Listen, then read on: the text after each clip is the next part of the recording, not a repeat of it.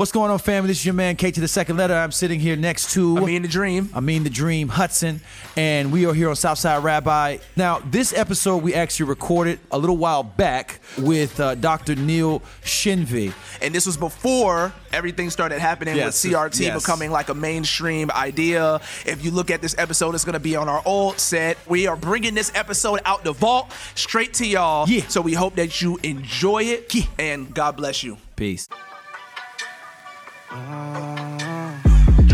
Okay, yeah. Southside, yeah. That's where I spend downtime, yeah. I mean it, night the rap, I check the podcast for the smoke, yeah.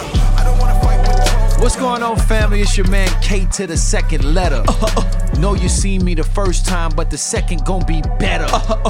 Call me the Reverend with the brethren. Give me the bread, but hold the leaven. Hey, bro, I got rabbi rhymes, boy. I got as much bars as the heaven got stars. Talk to him. Flow out of space, which mean I hail from Mars. Talk to him. This is Southside Rabbi. Yeah. And you are tuned in. Yeah. Southside. You already know the deal. I won't sin. Ooh, I believe in perfection. believe and if in you sinless- sinning, then you in the wrong direction and probably not elected. But if you get Jesus on your side, you'll be protected. Ooh. Put the word around your neck like a necklace. Wake up and get to it in the morning like it's breakfast. with some eggs, bacon, and a cup of Nesquik. Doing it big like I'm Texas. All right, okay. All right, we're sorry, y'all. Yeah, you know, this is how This is actually Southside Rabbi. And we are here Yep. for your joy, Yes, we are. your growth in Christ, Yes, we are. and your love for your neighbor. We want to increase that. We want you to be a better lover of your neighbor as a result of listening to this podcast. Is that too much to ask? I mean. Hallelujah, amen. No, it isn't. But I do have to ask for forgiveness. For I have mentioned a dignitary with so little respect, Oh, my honor, and gosh. prestige. So let me rewind that back. This is Southside Rabbi, and I am here with the illustrious, industrious, degree under the armpit, so he's never mustrious. Wow. It's not even a word. This man single-handedly solved the crisis of oxygen, water, and ashy knees. Oh my God. This man among other men, but we confuse him for an angel. Hold up. I mean, the dream machine, Oh my gosh. who we deem supreme, right underneath Elohim. No Hudson. way. Well, underneath Elohim. Elohim. Not Paul, not Mary, not... No. Oh. Paul and Mary who? Paul and Mary who? They ain't know them. They people. No, I'm talking about they people. He's not a people. They He a ain't person. know what I mean. He ain't a people. He a person. He a person. Let me tell you about this guy. Let me tell you about this guy who's not a people. He's a person. Yeah, talk to him, brother. This man. This is why I love my birthday, because people sing to me. Come Let on. me tell you, man. This guy. We are talking about the illustrious, Uh-oh. the erudite, Ooh, don't know what that means. the Christian hip hop connoisseur, the theological luminary. Let me tell you something, ladies and gentlemen. If you've never watched the movie Good Will Hunting, that stars Matt Damon, who solved a huge, inconquerable math problem that a top-rated math professor put on the board and left for his 40 students to solve, and they all tried it and they all failed. This man, Matt Damon, came in after class with a mop and a bucket. And he solved this enormous math problem in about 15 minutes. While eating a sandwich on his lunch break. If you do not have that type of mind, then you cannot be compared to the man that I'm about to mention to you right now. Wow. If you do not have a degree from MIT, Brown University, Princeton, if you have not gone to Dartmouth, if you're not in the Skull and Bones fraternity, you can even hold a candle to the man that I'm about to introduce to you right now. You win today. Let me tell you something. If you are not of a mind like Cornel West, whose mind is so sharp that he doesn't have to care about his hair or his suit. Ow, Lord! When he gets on CNN, that's wrong with Cornel West's head. What time do I have to think about my hair and my suit when I have a mind so sharp? In fact, it's precisely that I don't care about any of those things, that my mind is the way that it is. Brothers and sisters, see, you don't see, brothers and sisters. You don't understand the magnitude. Brothers, sisters. You don't understand the profundity that this man brings to a discussion. Deep. I mean deep. I am talking about one of the greatest minds that you have seen in the 21st century. I'm talking about one of the illest, realest, in the word of Little Scrappy from 2003, trillest people that you have ever experienced in your life. I can't do this. I can't. I'm talking about the supreme dream. I'm talking about realizing MLK's vision when he got to look over the promised land and said, I might not get there with you. Okay, bro. But the person that he saw over that promised land was this man that I'm about to introduce to you right now. The beatific vision. I'm talking about Kevin Elijah Smooth Burgess. Wow. Please, everybody, do not clap for me. First of all, you clap can't for this man's mind. You cannot clap for a man. This is what goes First on of all, in this man's like head. Kevin Elijah Burgess, you cannot clap for a man of this magnitude. Your claps are not worth anything. What about church clap? If you tried to clap, then the social capital would say insufficient funds. Stop it. We got to do the episode. I mean, he can do this all day. I've seen him do this all night before. So let me tell you something, my brothers and sisters. If you do not understand what I am saying to you, you should consider drinking. Your sober mind is dangerous. You need a glass of wine on the hour. I'm talking about this every hour. So yes, here we are. Amin and KB. I'm not even gonna try to introduce you no more. Like that was there's no point, and you just made it. That's not written down. I just got carried away. Man, I just got carried away. It just comes from the soul. So I am 0.5 of Southside Rabbi, and we are encouraged, blessed, and excited to bring you another episode where we are talking about a hot topic today. Woo! The topic is so hot. We got a hot one for you. We got one for you. We got a beautiful one for you today. We got a beautiful one for you today.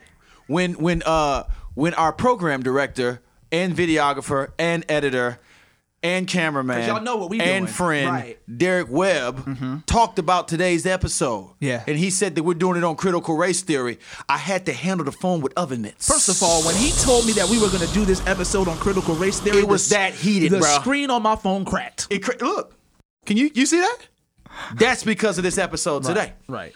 So we have what some would consider probably the most prominent Christian voice. Right. On the issues of critical race theory. I mean, if he had articles out about this, they would go platinum because everybody is sharing them. Right. Everybody is talking about them. My man has no problem selling out shows. You feel what I'm saying? Right. He's touring arenas. Okay.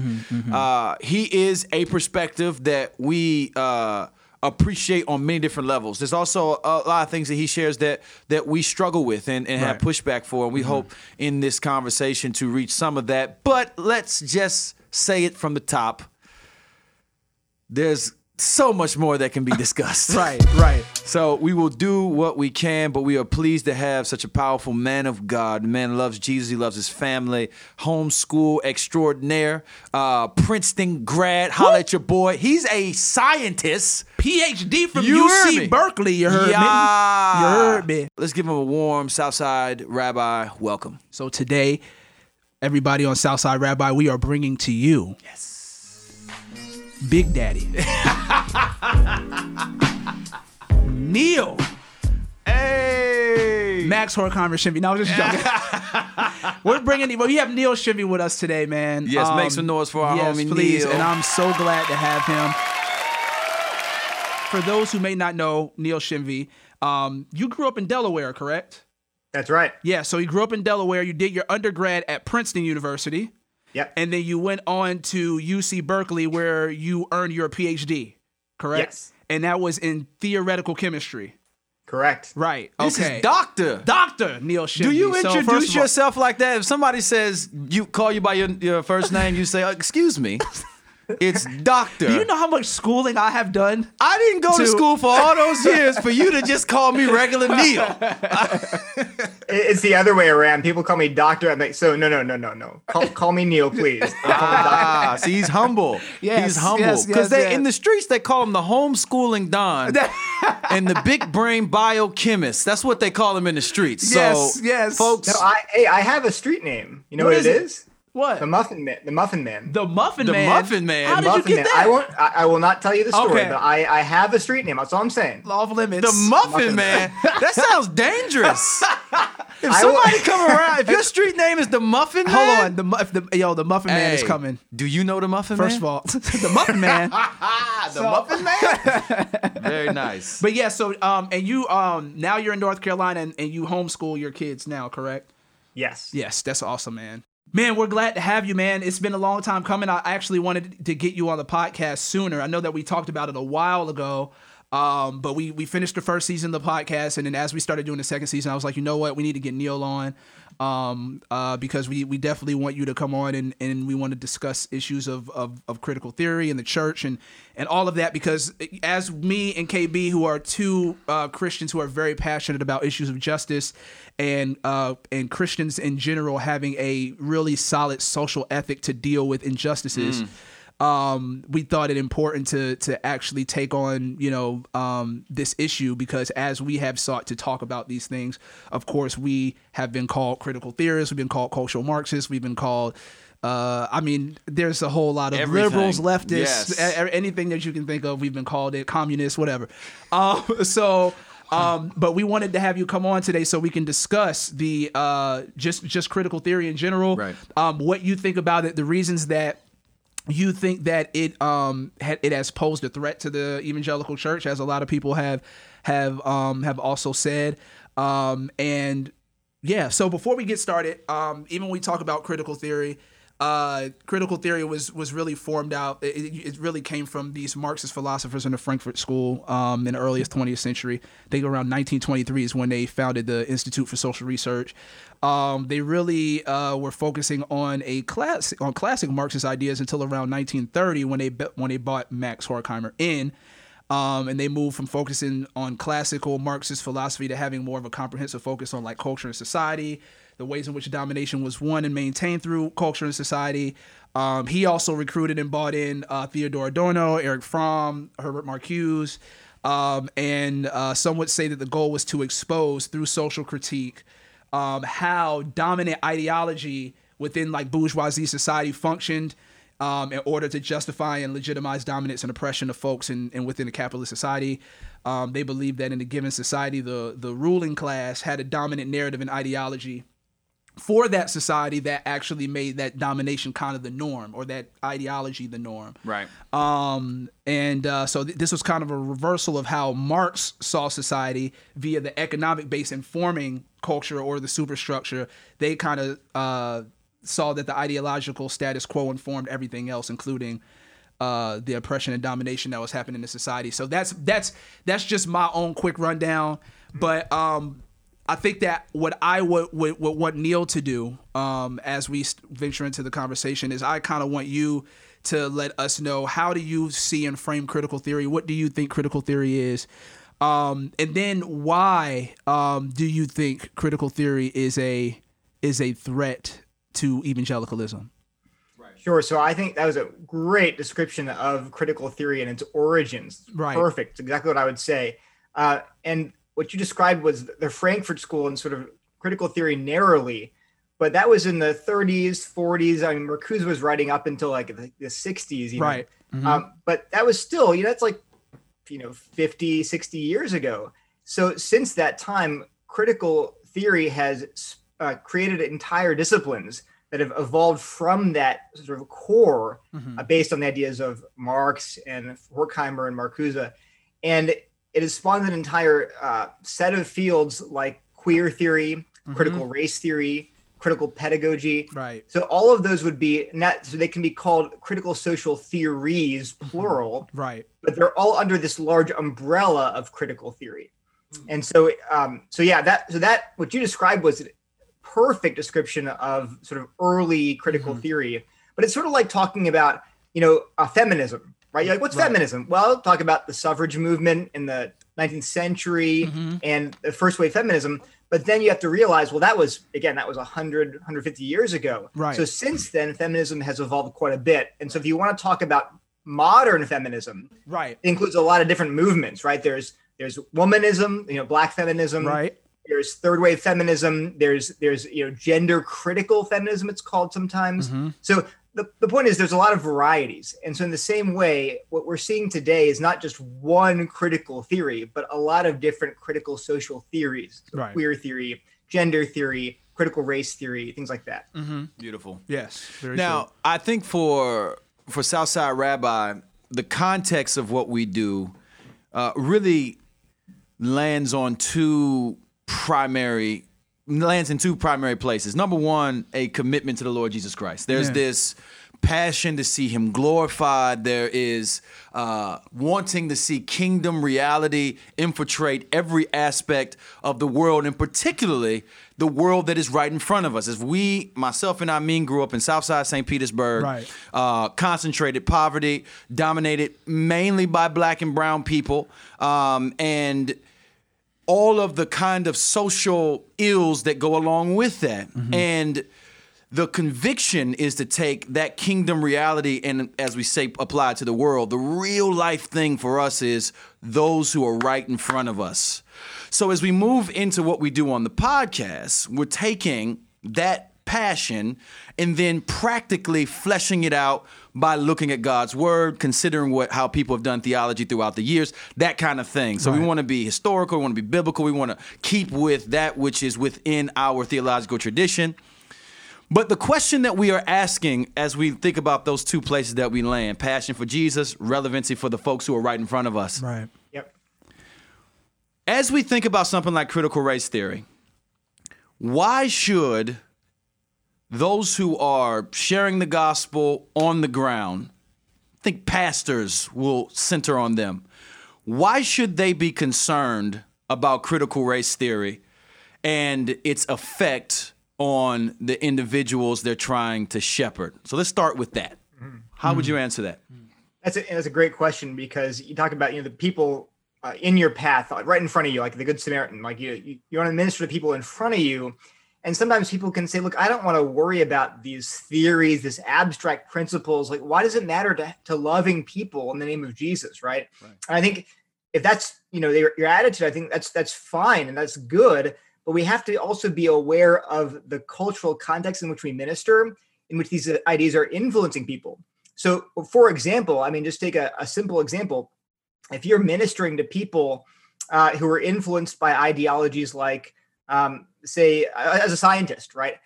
I had to be aware when I was in academia.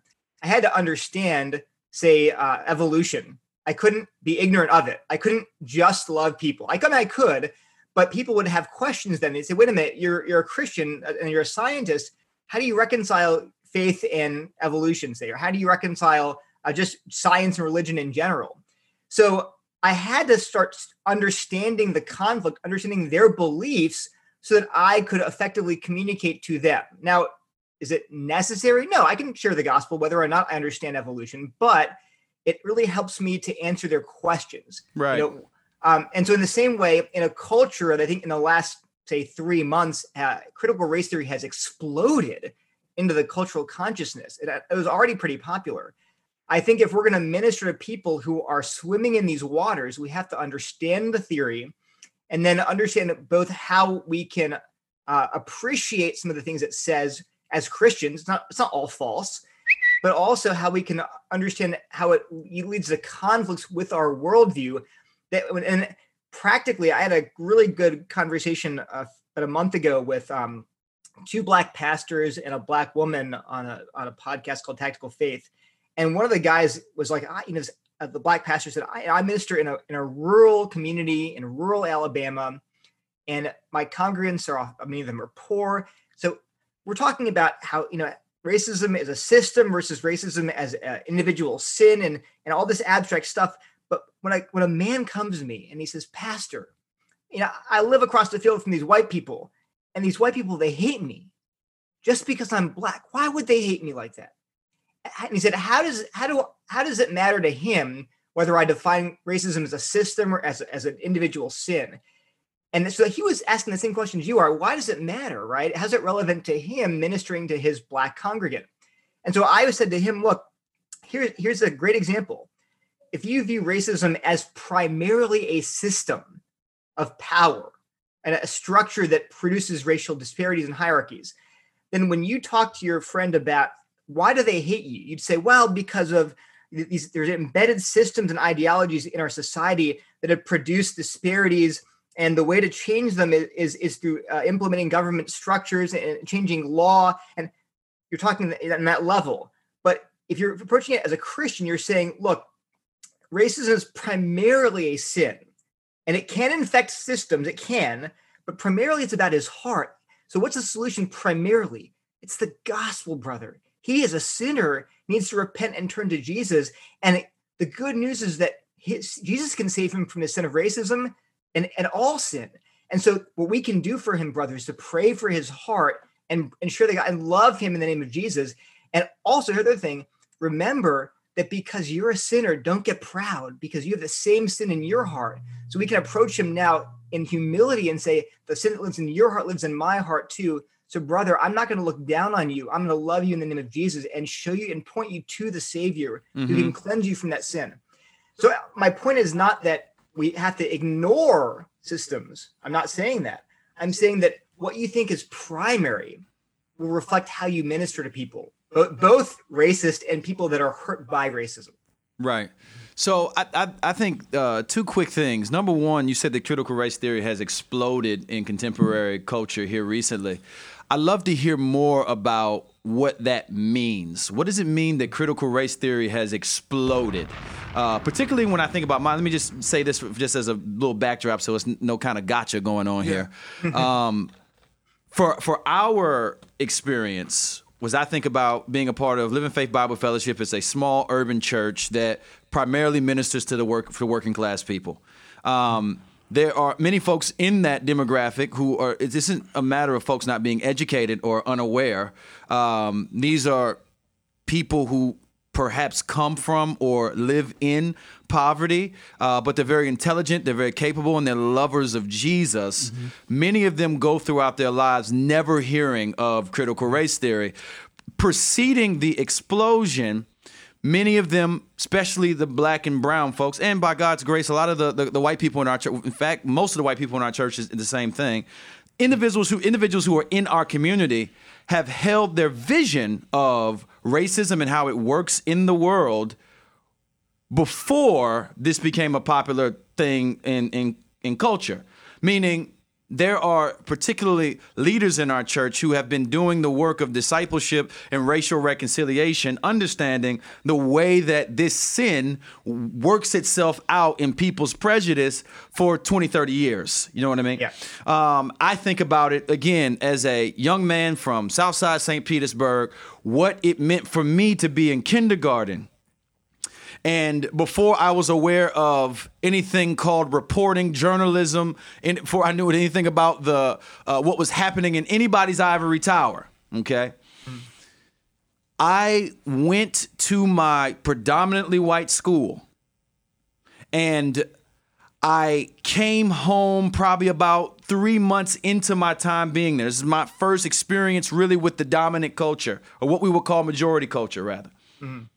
I came home and I pulled my mother aside and I said, hey, I don't want to be black anymore. Mm-hmm. I want to be white. Same thing Shailen's son said to him, yeah, too. Shailen's he just son. wrote an Are you article familiar with Shailen? for Gospel Coalition talking about how his son said the same thing to him in 2020. This is 2020, so Right. this was years ago. Right. Because I'm 32 now. I was 6 at the time. My mother and her boyfriend at the time, who later became her husband, tried to sit me down and explain to me, here are all the things you should be proud about of being an African American. Here are all the things that you can look to and find courage and strength. You shouldn't think this way. You're not less than.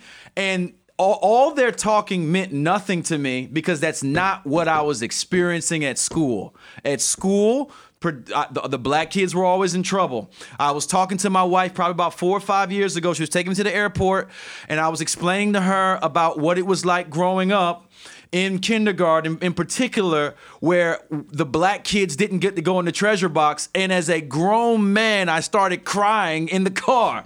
You know what I'm saying? I literally just left the gym the day before. I got punched in the face by somebody as hard as they could. I box, okay? And not a tear in sight. But this struck such a chord for me because what it felt like, it was this reinforced thing that my very neutral approach. I'm a 6-year-old. There's no bias here. There's no real agenda here. Just going to school. No one called me the N-word. There wasn't any overt, I didn't see any KKK, none of that stuff. But I could sense from what I was feeling at school, what I was seeing on television, who all the superheroes were. I looked at all my toys. All the toys that were being mass produced were a particular race and culture, for that matter. It's not just race, it's the culture dynamic as well, that was different from what I was in, and it became clear to me that it was better to not be black, right? So as I'm thinking about that, and then linking it with stories of African Americans all around the country, and then not just the country, but there's also the global aspect of this conversation as well. We find similar concepts in Korea and in Malaysia, in South America with the Morenos. Mm-hmm. When I engage with all of that, I am often struck by how critical race theory will come in and explain why some of that is happening, and I would agree exactly with the explanation, like to a T. And when they propose solutions, which is a separate thing, that's when my sort of Christian worldview kind of goes off. Yeah. But the diagnosis, which is a lot of what we're seeing happening in the culture today, actually aligns with a lot of what folks have been experiencing for a long time, have been talking about for a long time, yet no one cared, probably for the same reason why they're talking about it, because they are kind of outside of power. So the question was, the original question was, when you say it's exploded, critical race theory has exploded, give us some more context to what you mean by that. Sure. Well, let me just pause and say what you just described is like, I always say this when I do reviews. Not everything critical race theory says is wrong. I'm reading right now through the corpus, the works of Robin DiAngelo, who's the most prominent critical race theorist in the United States right now. Yeah, right. Best-selling author, charges a lot of money to give seminars on racial sensitivity training. But I'm in the middle of her book. I'm almost finished her book, What Does It Mean to Be White? And she's talking right now about the problem of representation in media of Black and brown people, and talking about how our media representations of Blacks and brown people in movies, on the news, on TVs, it produces these ideas, these stereotypes that reinforce, are often very negative. And even if they don't intentionally reinforce negative stereotypes, they do reinforce what's called the racialization of society. So you Right. notice race. You don't categorize people by like, some people have detached earlobes, some people have earlobes that attach. Right. Sure. You don't look at when I describe some person, I'm like, oh, Amin has those detached. He's a detached earlobe. He's a detacher. Right. right. Right.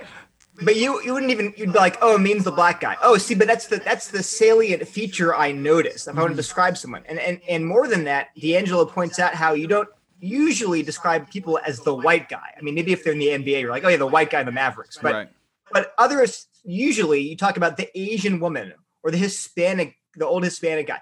So race is a important category socially, and even 6-year-olds notice that. They're not reading D'Angelo, they're not reading Kimberly Crenshaw. They notice that, and they pick up on these subtle cues. Who's on TV? Who are the superheroes? What do they look like? So everything you described, I'd say, yeah, that's true. And in fact, let's put this in a Christian context. I always talk about for Christians, people say, well, why should I care about this in the church? Can we leave all that behind? Because we're Christians, we're going to church. Let's forget about all that worldly, secular stuff. I said, now, wait a minute here. Don't be naive, because all of us have a culture. And one of the critical race theorist points is what you think is neutral culture, the default culture, this normal culture is actually often white culture. Mm-hmm. So people will say like, well, what's the point of critical race theory? Well, they have to say it's good. I say, well, what kind of music do you play at church? And they say, normal music. Normal music. Well, tell me about your normal music. And then, we play like Chris Tomlin and Matt Redman and Matt Poppet. Say, wait, okay, well, hold up. That's actually a particular kind of music. Facts. Right. That not everyone will appreciate. Now, maybe all people in your church like it, but you realize that you actually have a culture and it's being expressed in your worship. Facts. And more than that, have you ever asked people in your church who are, say, not majority culture, do they like the worship style? Right? Because, and be aware of that. I'm not saying you have to change your music and you have to have, all these different, I'm just asking, be reflective.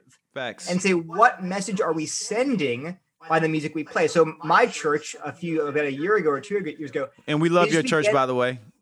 Shout out to JD Greer's your JD Greer, yeah. That's my guy. Shout out JD Greer. I don't know if all of the campuses did this, but I know my campus, and they didn't make an announcement. They didn't, but it was just, I think it was just sort of subtle. And I'm not stepping on any toes, I hope. But I began to notice that they began to play Christian hip hop in the lobby before service. Right. And our campus is actually pretty racially diverse. We're the most diverse campus. So there were people in our congregation, I'm sure, who appreciated that, who said, oh, and I like Christian hip hop, frankly. And so I'm not like Pat's a big fan, by the way. My friend Pat Sawyers. No, you got to talk to him. Shout out Pat. We will. Back in the day, he brought Lecrae into, I think, he helped try to get Lecrae to come play in the RDU area for a concert. Oh, wow. Anyway, but the point is, they did that just subtly. It was a subtle thing. They want to make sure that people feel comfortable from any background. And then lately, they're noticing that in the worship songs, I can't tell, but it seems like it's more Black gospel music. And they're not trying, it's not like pandering. Just notice some of the songs, I'm like, that sounds like sort of like a Black gospel song. Right. Now, they're great songs. They're not watering down the quality of the songs. I think they're just, I don't know. I didn't ask my pastor, but I think they're trying to make people aware of there's more diversity in the church than you might realize. Right. So, just a digression, but my point is, when Christians ask me, why should we even bother with this garbage? And I say, well, there's some ideas that are actually just common sense, and they flow out of 1 Corinthians, right? That we should lay down our rights for the sake of edifying the body. Whether it's my right to listen to to this kind of music. Well, that's not really your right, but even if it were, don't you want to give up your rights for the sake of bringing people into the kingdom and loving on your brothers and sisters in Christ? Right. Yeah. So that was he made a long digression. No, so it's fine. No. We're all about long digressions on here. Okay, so back to the question. You said when I talked about exploding, there's actually data on this. So if a bunch of social scientists, I'm not sure actually their background, but I've seen a number of people who've just done LexisNexis searches. They just searched New York Times for the occurrences of words like intersectionality, racism, white supremacy, and all these and more words that are technical, like white fragility is a phrase that was coined in 2011. It's a new phrase. Right. Yeah. Right. Robin DiAngelo. Yeah. Yeah. So, but you can plot these graphs, and you look at New York Times, Washington Post, I think CNN, and all of these media outlets. It looks like, I mean, it's crazy. It's like this explosion in around 2014, which is when Black Lives Matter, I think, was founded. Around that year. Right around then, there's this spike in all these words. And then you can look at other, just a few months ago, Robin DiAngelo and Ibram X. Kendi were back-to-back #1, #2 bestsellers on Amazon, on Kindle, and on Audible. Right. I talked to people, I said, hey, you should read this book, White Fragility, because why? Well, because it's so popular. You have to know what people are reading. They're like, well, I don't want to pay for it. I'm like, okay, well, go to the library. They're like, I did. I'm on the wait list. I'm number 170. Yeah. It's right, so when I say exploding, that's what I mean. Okay. Right. Now that gives context. Yeah. That gives context because I think from our perspective, it's it feels please give me grace in what I'm about to say. A little Christopher Columbus-esque that it's like, hey, look what we discovered. right. And now this is going to be ours now. You know what I mean? And when I think about the conversation of white supremacy, racism, and racial reconciliation, the phrase woke, which is also a newer phrase, there have been different terms that have emerged to describe something. But the ideology or the kind of reality behind the term has been something that we've been talking about for years. Right. And the legacy for me goes back to being a teenager. But beyond that, we go back hundreds of years. There has been all kinds of work that has been done on these very topics. Right. Now, what we have always seen in almost every movement that has emerged, any kind of liberation movement or freedom movement that has emerged in the black community, we've always seen those movements have attacks on them or attempts to co-opt them into something else.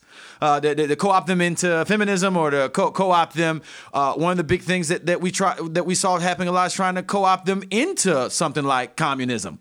But there's been pretty much a central focus on the issues that exist and how they are currently hurting black and brown people. It's the literal scars that are on my body that I'm talking about. I'm not trying to politicize this. I'm not trying to figure out what camp I'm in. Right. I'm not trying to sound Marxist. I don't even know who Karl Marx is. I don't know nothing about Frankfurt. I don't know any of that stuff. All I know is that it seems that there is preference to a color that is not the color that I'm in.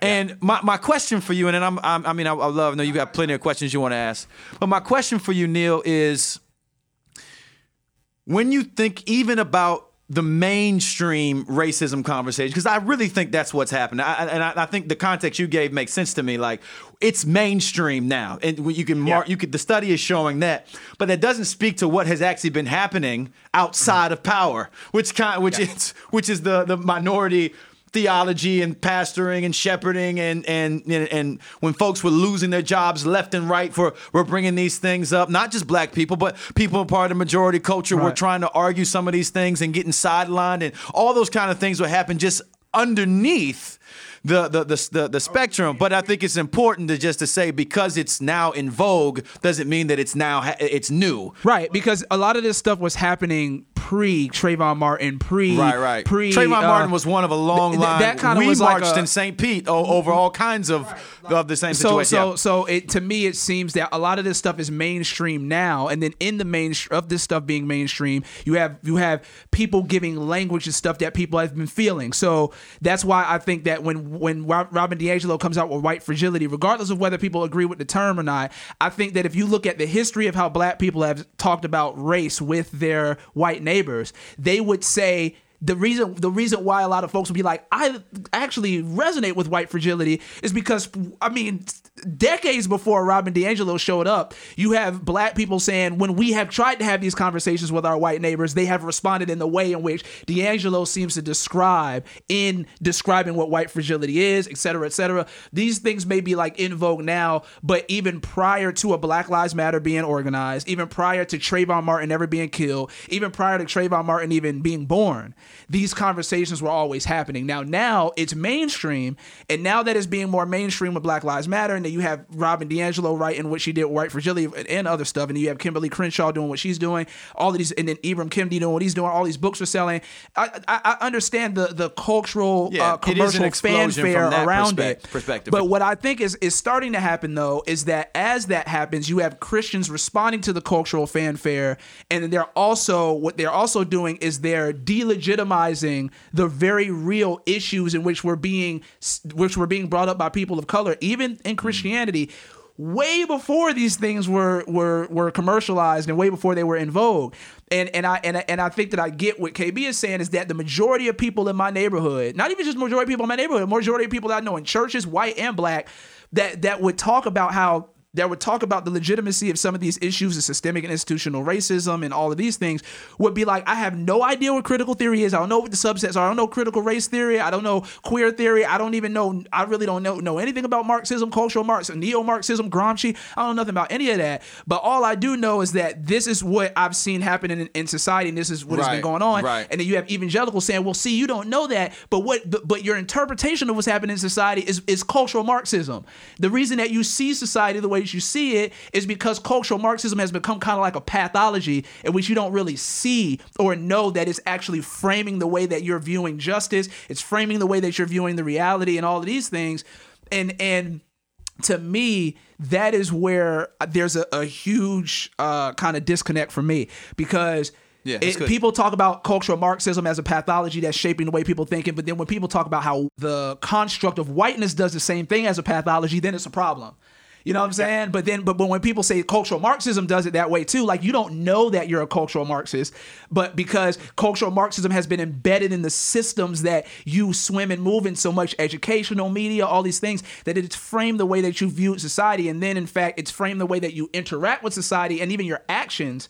And then we say, well, that's what some folks say about whiteness. And then they're like, oh, right. No, there's no way that's the case. Now you're taking it too far. But it is the case with cultural Marxism, though. Well, so I would love to hear Neil respond to that, because that would for us, because what we see happen a lot, Neil, is individuals weaponize you, and it's so funny. The other day, the weaponization of Neil Shinvi is serious. It's very serious. I felt almost encouraged. I felt encouraged when Neil said the other day, I get called a Marxist. Neil, right. I'm like, hold up, Neil Shinvi.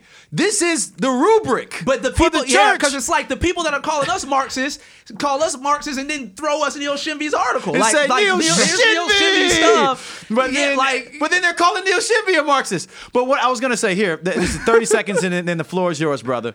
Is that what has I've heard that before. What is discouraging is cultural Marxism is a phrase that was used in the 60s.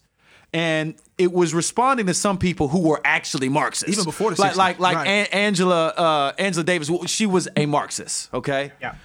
But that didn't categorize most of the conversation around race. It was really with a fringe group among those who were doing the freedom rides and civil rights, all that kind of thing.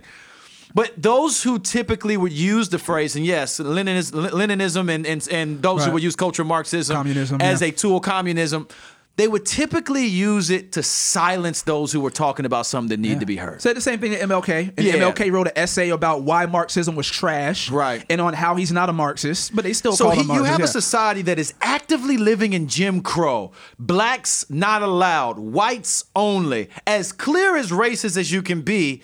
And a lot of times Christians are calling those who are opposing it Marxists and communists, so on and so forth. So I want you to respond to what we've said, but here's a question I want to just put in the basket as well. What do you feel about those who would want, which I feel like I see happen a lot, take what you're saying to silence a much needed conversation, therefore solidifying their own prejudice, i.e., sin against God. Yeah. So I heard several questions. Yeah, Let me sorry. go back. Answer rewind all in of them my mind. and do it perfectly Rewind. because you're smart, Princeton.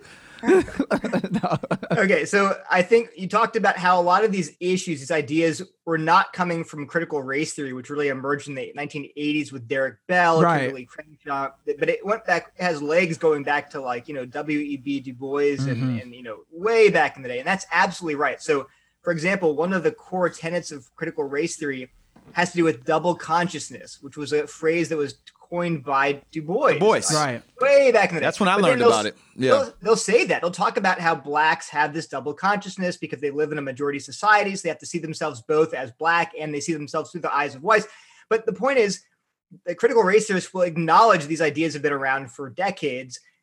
Things like intersectionality, although the term was coined by Crenshaw in 1989, Patricia Hill Collins talks about how it goes back to the 1970 the Combahee River Collective statements, a black feminist statement. Right. It goes back all the way to Sojourner Truth's speech in I, A Woman, right? Right, That's right. intersectional. So the point is, I totally agree that these ideas go back way farther than critical race theory.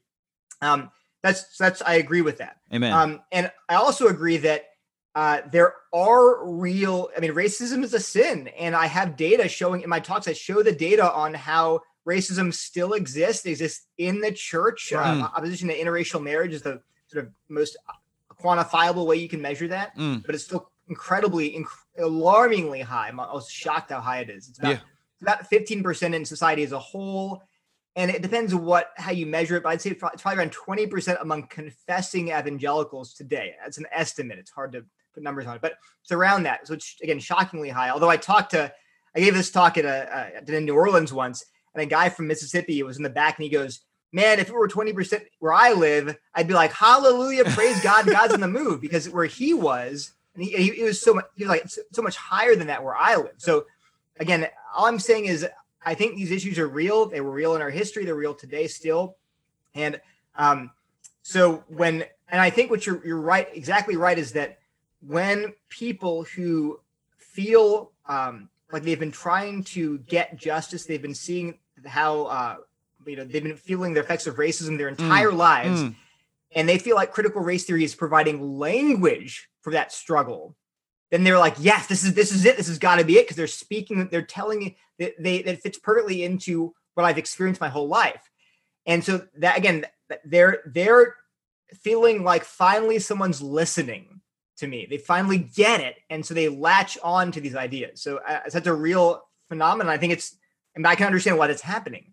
And then finally, the final thing was, what about me being weaponized Shenvi? One of the very first interaction I had with Amin was from an article you wrote on this subject. Right. You talked about how people weaponize the phrase cultural Marxism. And that's a phrase I always recommend people not use for various reasons. You did say that. That's dope. You did say that in your article, yes. Whole article was to don't use that phrase because it's used and now critical race theory and critical theory can be used the same way to shut down conversation. I totally agree. And ironically, as you pointed out, I was going to make the point, you can also shut down conversations by saying, oh, you're just speaking from a position of whiteness. Right. You're infected by white supremacy and you don't even see it. So I can't even talk to you. So both of those accusations are used to shut down conversations. And one of the big themes in my talks is that when I give advice, I'm like, the number one thing we have to do within the church is have real dialogue, like we're having right now. Right. Amen. Where you talk and I listen. Amen. And then I say, is this what you were saying? And you're like, yes, he gets it. Then I say, okay, now I talk and you listen and you repeat it. Yeah, they got it too. So I based that model of, it's called active listening, on my friend powerful. Dr. George Yancey's book, Beyond Racial Gridlock. And his whole model. I've got that book. This is a good book. Yeah. Yeah, it's a good book because, and my big thing, I'll drop a truth bomb here. I'm all about opposing critical theory. Big shock, right? What? But here's you didn't know that. I know. It's so I feel like real dialogue it's like kryptonite to critical theory, because critical theory has this narrative that says the people in power use reason and evidence and even dialogue to justify their oppression. So don't even dialogue with them, because they're just going to use that dialogue to justify injustice and to make it to justify the status quo. And so you just have to tell them the way it is and ignore them and silence them and deplatform them. And then the other side, the right-wing side, says these cultural Marxists want to destroy America, and we have to just get rid of them and ignore them and separate ourselves from them. And I would actually argue that both of those sides are doing the same thing in different ways. Yeah. Say that. Yeah. Say it. That's good. So that's what I'm saying, that the best thing the church can do is to model real dialogue. Put on your stage two intelligent people from opposite sides of the issue who are both believers, who both love Jesus, and then they can really talk. And I also, that's one thing I think that is just what I always want to tell people. Don't ever use my writing to shut down conversation. You can use my writing to open up dialogue and say, hey, I'm concerned about this. Wait, hey, I will never say don't do that. Right. But leave it open to let them respond to it. Let them talk. And then the other thing I think we can do is, in addition to having dialogue, is that I find that many times we can often, if we focus on not policy on the church level, but say ecclesiastical policy, what do you want us to do? Because sometimes people just want, I just want you to listen. I mean, I can't tell you how many, I feel like I get a lot of some audiences because they realize I've listened. When I can tell them, hey, here are your concerns, right? And they're like, oh my gosh, he gets it. See, all they wanted was someone to listen to them and understand where they're coming from. Yeah.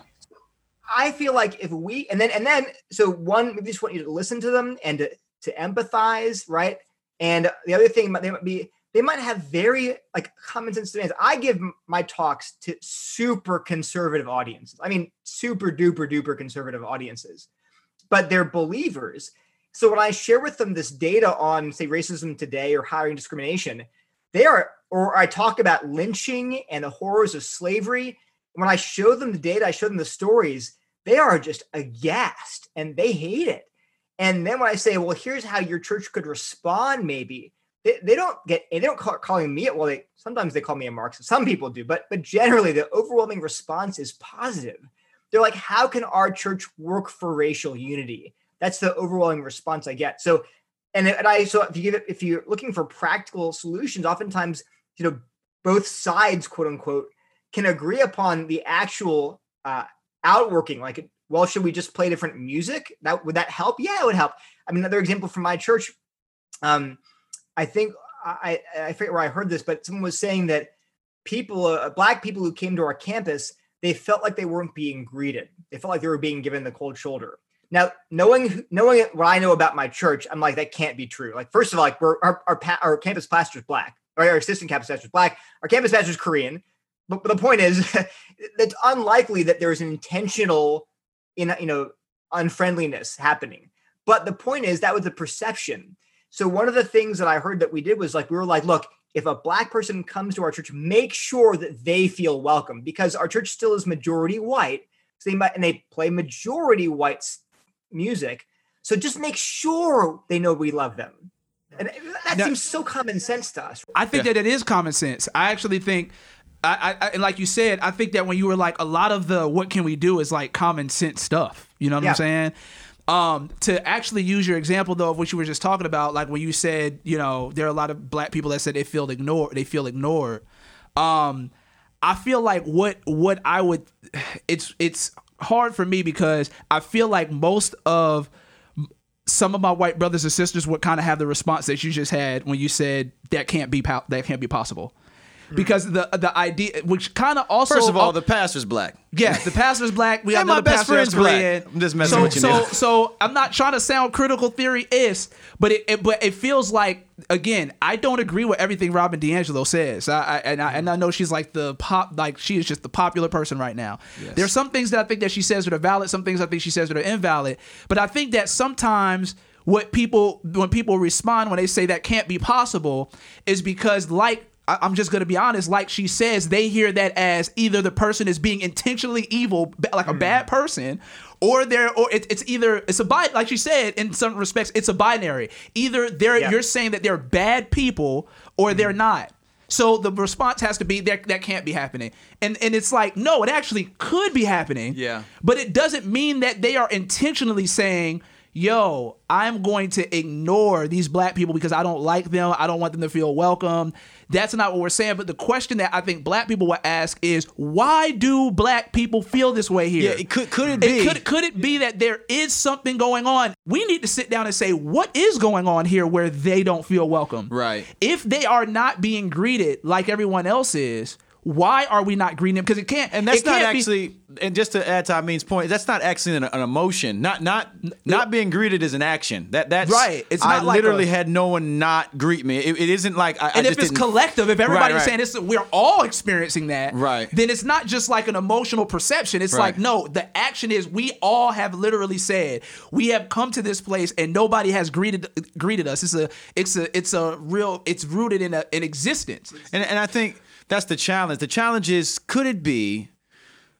I understand that outside of the church, they believe all witnesses too far. Right. Okay. But what I often find, though, is that what's not even considered as an option is maybe there is something imperceptive at work in our congregation or in our fellowship that sometimes overlooks people that we would not overlook if they look like us. We have this issue in Acts with the Grecian widows. We all know about that. That here's this situation where there is an ethnic group that is within our community. I hate to put the intersections in there, but they were Grecian and they were widows. So widows are typically in the mind of the Holy Spirit to be among the most vulnerable of the society. So you got these vulnerable individuals within the church who were being overlooked, not because the apostles were I don't think widowist. Right. You know what I'm saying? But they were overlooked because they were not seen. And what I'm saying is, and I'll bounce back to you in a second, I do wonder if the alternative would be better than what some black folk would feel, is that they would feel like you're placating them when you're saying, like, I know you feel like, I've had conversations with pastors about this very thing. There are people that are saying that they don't feel loved and welcome and stuff like that, but that's probably because of their own trauma. That can't be happening here. We're a loving church. So we're going to just make sure to do something extra. So we're going to do something extra to kind of serve their fantasy, because that's not actually happening. And we don't think that it's happening. Right. We just know that they think it's happening. So we're going to go the extra mile to kind of like help them. And can I real quick? Yeah. And I would say that I think that's where the racial reconciliation conversation gets tripped up. Because if we cannot if we can't agree on the problem, there's no way in the world that we're going to be able to agree on the solution. Right. I think it's one of those things where it's like, how can two walk together unless they agree? I wanted to ask you about some of the things that I've read from you. Most of the stuff that I read from you, I'll put it like this. I feel like you are the most balanced in this conversation around critical race theory for those who are anti-critical race theorists, right, like yourself. Definitely the most balanced. I would say, man, this brother right here has a heart for Jesus. And that's what I love about you so much. There are some things that you wrote that I would like us to look at, and I want to ask you questions about them. But I think when we think about agreeing on the problem, is there a problem in our churches that either supersedes or at least rivals? I would say supersedes, but I would hope we can admit rivals. Is there an issue with white supremacy that is infecting the way we do fellowship today? Would you look at that and say a part of what churches have to do for racial reconciliation is not simply becoming more creative about how they can make black people feel more welcome and take a black person out to eat, but they have to deal with the ways that white supremacy has actually influenced the way they do church and where they see people and the way they organize their lives and who they hire, so on and so forth.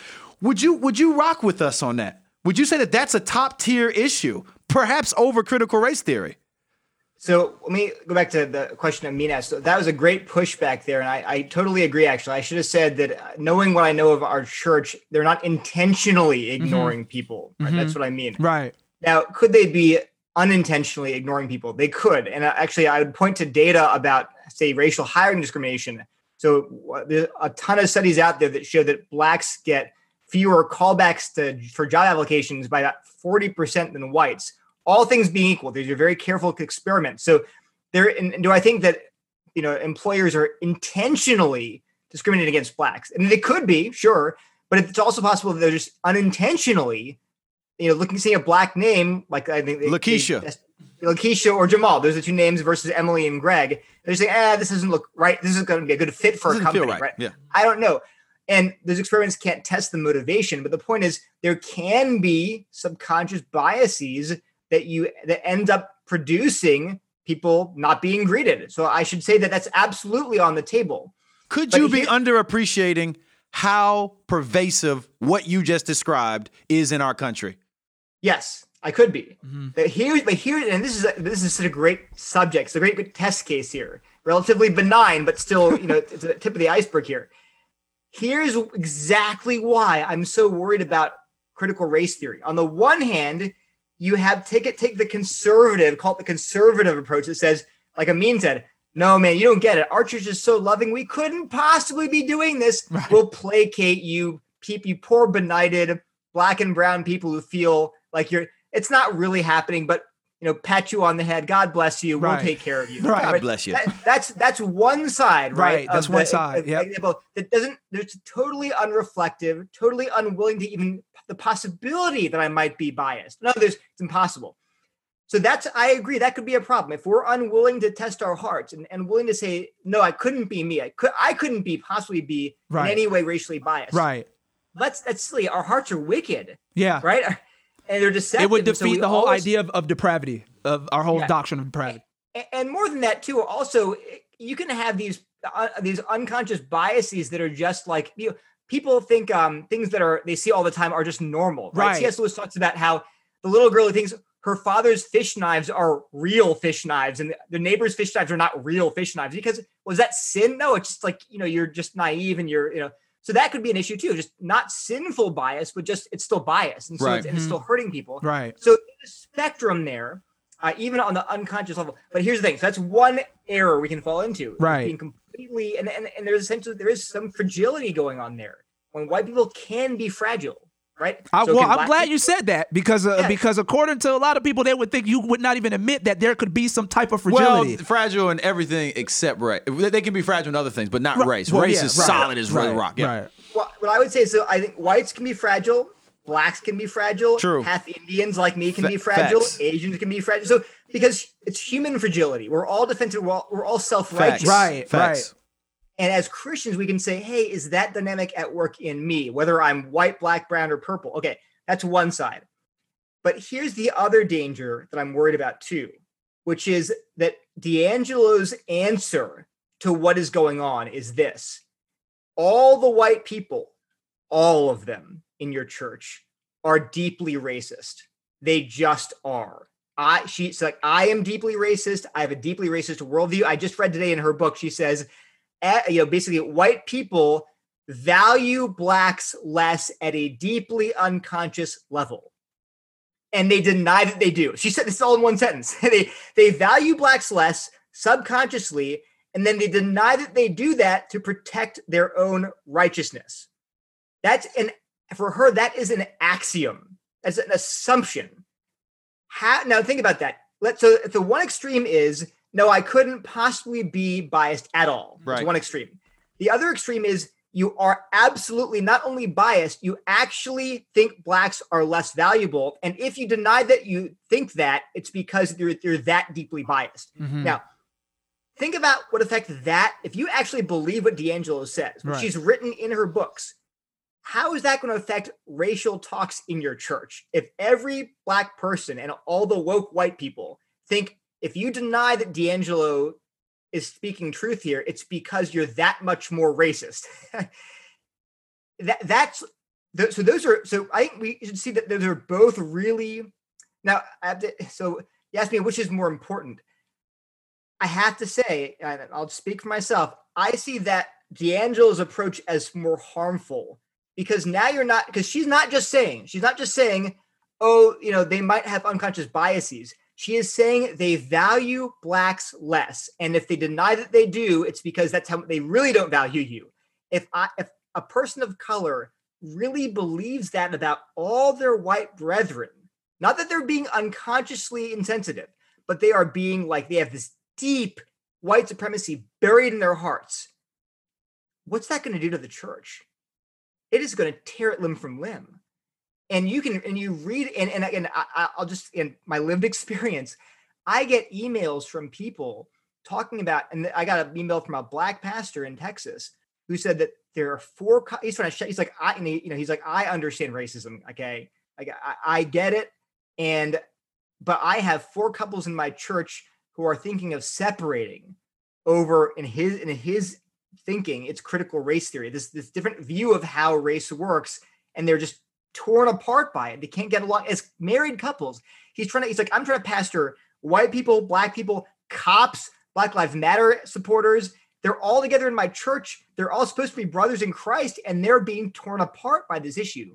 And so I'm not saying the solution is to go to the right wing and just be completely naive about race. I'm not saying that, but I'm saying that there are certainly people out there that need to be told that that are racist, that need to repent. Period. But telling white people and assuming that all white people are racist, that's a really dangerous thing to assume about your brothers. In fact, I'd argue the Bible says that itself is a sin. Right. If you are thinking the worst of your brothers in Christ because of their skin color, man, oh man, like that's so. Which is worse? And I'm not trying to make a value judgment on a social level. I'm not going to tell you what's worse. What's worse? It's like saying what's worse, Arianism or modalism. I'm like, they're both heresy. I don't know. Like, sure, it depends on your context. But depending on the context, whichever one is most rampant would probably get your attention for the. See, I'd say it's contextual though, because I bet you anything. Yes, I agree with that. So that's why I really don't like to come down either way, because I mean, and here's the thing: I try to contextualize my lectures. If I'm speaking to a very conservative audience, I try to play up the things they need to hear. Like, hey guys, racism is really there. Search your hearts. Make the effort to, and don't call people Marxists, right?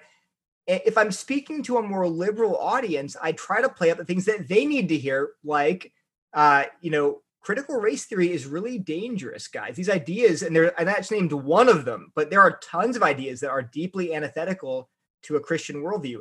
But I never ignore either side. I try to be balanced, but sometimes, like you said, KB, the people you're speaking to will determine which is more relevant to them. Even the person, in a single congregation, one person might be more in danger of one error than another person. So it's really contextual. Yeah, I want to just, to the Robert DiAngelo thing, I find Robin DiAngelo to be pretty strong in her diagnosis, but that's a common thread in the world, right? God gave image bearers minds that can weigh things that are off, and they can say, hey, that's off. But then when they start saying this is how we make it right, and they leave Jesus out of it, then things start to get challenging. But being able to agree on what is off is very, very important. And speaking of what is off, when you say that if white people all around the world, or all around the nation, all said, you know what, I have racist ideas about my black neighbors. If that happened, do you think that would be a bad thing? So it depends what they think is racist, right? So in other words, I think this is a good meta question. Yeah. I think that a lot of people see like D'Angelo, right? Right. They're like, yeah, we're not kind of on board with some of that. I mean, now she would say she's not calling white people that are racist bad. So she doesn't think that being racist is bad. Equals being a bad person. It's very bizarre. You read the book, so you kind of get, it's a very weird kind of shell game. But the point is, I think people see what she's saying. They say, okay, look, maybe she's kind of wacky, but would it be a bad thing if people just think that, if all the white people in the US think, oh, I have racist biases, or let's say put it that way, put it mildly, I have racist biases. Would that be so bad? And I would say it depends on. And is that true? Do you think that's true, Neil? Do you think that white people as a group in America have racist biases?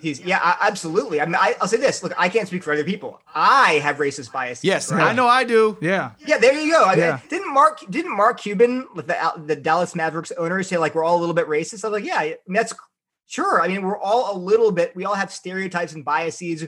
We all make snap judgments, right? So, and also as Christians, and we're all sinners. Now, like John Owen said, the seeds of every sinner in every heart. Now, to be careful there. He did not mean that every sin is actually consciously held and rejoiced in. So, for example, right? So he didn't mean that like because every sin's in every heart, or the seed of every sin's in every heart. He didn't mean therefore I, Neil Shenvi, actively loathe people with detached earlobes. Like that's a sin, and therefore because it's a sin and I'm a sinner, therefore I secretly in my heart hate people with detached earlobes or redheads or. Like, no, I've never even thought of that before this moment. So we should be but I think when it comes to, we live in a very racialized, meaning that your race correlates very strongly with things like your chances, your outcomes in life, your opportunities in life, where you live, your education. It's very correlated, right? It's not 1-to-1, but I'm just saying it's very correlated. So because of that, like KB was saying, you grow up in that's the air you're breathing. And so, you have these biases.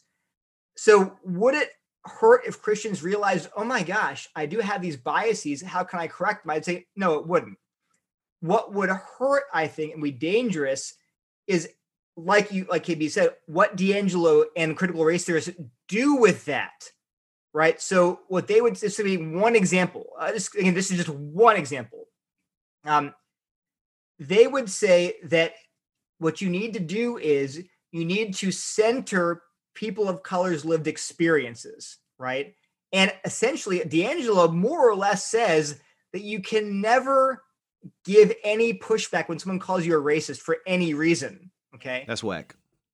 Well, but here's the thing, KB. There's a Christian, I don't name names, you guys know that about me. There's a Christian racial reconciliation group that in the group's like guidelines, it says to white people, when someone calls you a racist, don't defend yourself. Don't give evidence. Don't just take it. Be aware of the dynamics of white fragility in yourself. Just, affirm what they're saying. Never. And you're like, well, was that so bad? Well, in this group that I was a part of, you could see that the really angry, there were people, not all the people, some of the people in the group were super just angry, bitter. And the group just fed that anger and there was no check to it because no one ever pulled them aside and was like, brother, these are your siblings in Christ. You can't talk to them like that, because it wasn't allowed, because they would be accused of tone policing. They would be accused of, there are all these phrases for not allowing them to express their black rage. I'm like, look, are we Christians or not? Because the Bible talks about how the anger of man does not produce the righteousness of God. So I get that you're upset, but it doesn't give you license to just diss people for whatever you feel like, let it all hang out. So the point is, because they adopted that framework, everything with all bets were off. And you could see this really unhealthy dynamic in the group that actually, I would say, over time, you could see people getting more and more and more miserable and feeling more and more oppressed, basically, because they have this narrative reinforced over and over again. So all I'm saying is, and what I would say to you, KB, is that just like all of us have racial biases, that means all of us, whether we're white, black, half Indian, Asian, Hispanic. And so the same has to be, if we're basing this on a biblical worldview, blacks also have to worry about, am I prejudging people because they're white? Do I look at my white brother and think he hates me in his heart? Right. No, man, oh man. Again, that's going to tear the church apart. So, hold on, Bishop. Can I say this real quick though, Neil? The only thing that I'm with you. I'm with you, and that was actually clarifying. The only thing is that I feel I bristle at a little bit is when you say that's going to tear the church apart. Because what I'm looking at right now is a church that is already pretty torn apart. And that being torn apart, if I could be honest, is not necessarily because of critical race theory. Yeah. So because for me, the narrative has been for us is that you guys are tearing the church apart. Yeah. All of this talk about race, the church was totally fine until after Black Lives Matter became a thing, and then all of you guys started this really big issue of race started infiltrating the church, and now you guys are tearing the church apart. And it seems as if though the church being torn apart is because you guys are embracing critical theory, and then you're bringing critical theory in the church, and that's ripping the church apart. And what folks are saying is that it's not necessarily that, more than it's that we have also been saying that this has been the problem with the church for a very long time. Right. Now that it's mainstream though. Like now everybody is seeing, now the mainstream problem is being platformed, and we've been seeing that this has been an issue with the church for a long time, and now that we're addressing it, it's being filtered through us being critical theorists, us being Marxists, us being liberals, us being leftists, us being influenced by all of that, and now it's being said that we are tearing the church apart. But what we're trying to say is that if you were saying before this critical race theory stuff became platformed in the mainstream, the church was fine until it got torn apart, I feel like that again goes back to what we think about the predominant culture saying that what is fine is their default. When you have black people saying, no, we never thought it was fine. We never felt at home in reform culture. We always felt like we had to put our culture on the back burner to assimilate. And what has happened is that now they are voicing it. They're voicing what has always been an issue. And now that they're voicing what has always been an issue, people are saying, that's critical race theory. And now you're tearing the church apart. Right. So I feel like for me, like when you're saying that will tear the church apart, I get what you're saying, but I think that a lot of people take what you're saying and say, exactly, Neil, these critical race theorists, they're tearing the church apart. And they don't see how it's like, no, what we have been saying for a long time is that the status quo which we had has already been tearing the church apart, but you guys did not see that black people in your church and in your culture being torn apart was the church being torn apart. Right. That's what you got, because it just like I believe in what you see in Acts 6, if you went to the Hebrews and said, yo, there's been some problems, I think they would be like, what are you talking about? Right. And then if the Hellenists said, we have been being ignored in the distribution, they would be like, oh, we didn't really know that was happening. Right. Because we're so focused on the Hebrews have what they need, that means everybody has what they need. So the Hellenists are not even seen. They're like, and now that this is being platformed, now black people feel like, even in the church, we are now saying we want to be seen. We want to be seen. Right. These issues are not just rising out of this new critical theory boom. A lot of these issues have always been here, and we've been silent. So I think that I hear you, and like I said, it clarifies, and I agree with you to an extent. But I think that people take what you say, and they say it's the focus becomes critical theory is tearing the church apart. Yeah, and kind of this, I agree, and I think kind of the subject also, I know it's not intentional, but it does become really just fear of how black people are going to respond to it. Like if black people really catch hold of this stuff, and they bring some real issues to the table, and they might get furious about it, and then again begin to berate or slander or just pour out their anger on their white brethren. Then really the concern for us not putting people in a place where we are labeling them racist or having them think about they need to repent more than they have been repenting before. We don't really want to have that convo, because we don't want to confuse these black folks in being divisive by just shouting out anger. But I do agree that a lot of what we see from the those who would call themselves lovers of Jesus and lovers of social justice, sometimes we do see people put their Christian principles on the back burner. The whole idea of grace and mercy and love and patience, right, absolutely, and listening and long suffering and the weaker and the stronger brother, all those things don't seem to matter if race is on the table. Now, I think it's important to realize why that's such a temptation for a lot of black folks, because many of them, as Amin said, have been trying to put this, we are divided. The church is almost as segregated today as it was in the 60s. Yeah. That's not the neighborhoods. According to data, segregation yeah. across all lines, neighborhoods, churches. Neighborhood, that's what I was going to say. Neighborhood, churches, it's still job. the same. 70% of our white brothers and sisters don't have an African American friend. They don't have someone that they're dear with. I had a friend of mine, or he worked for me, so we had a working relationship. But he told me, outside of seeing you at work, I have no reason to be around black people.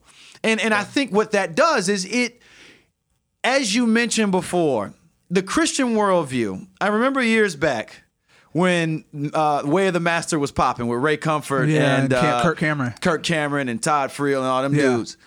And they would send us out to take people through this line of questioning. Have you ever told a lie before? Yes. Then what does that make you? Liar. You ever stole before? What does that make you? A thief. You ever looked at a woman and lust in her heart? Adulterer. Blah, blah, blah, blah, blah. So by your own admission, you are a lying, thieving, blasphemous, blah, blah, blah, blah, blah. Gospel, And then they would be like, oh, why would you say that? That's not who I am. It's like, no, that is who you are. You broke God's perfect law. That's in you. You need to repent. You need Jesus to come and do work on this pagan heart, mind, and soul that is you. And guess what?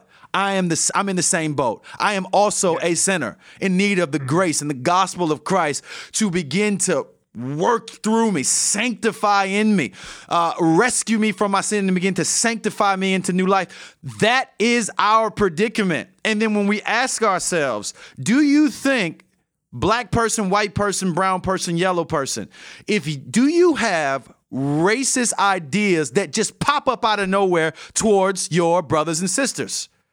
Yeah. I think all of us are going to have to say yes. Yeah. Right. We do. And by our Christian worldview, as far as God is concerned, if we died in that sin, God would judge us as a racist. Now, bringing more context to that, there's actual real existential consequences to the fact that there is often this imperceptive bias that works in us, okay? And let me be fair. I'm a part of a multicultural church right now that 9 years ago when I got there, it was a black church. Yeah, we were a black church. It was a black church. And we were old. It was older. An older black church.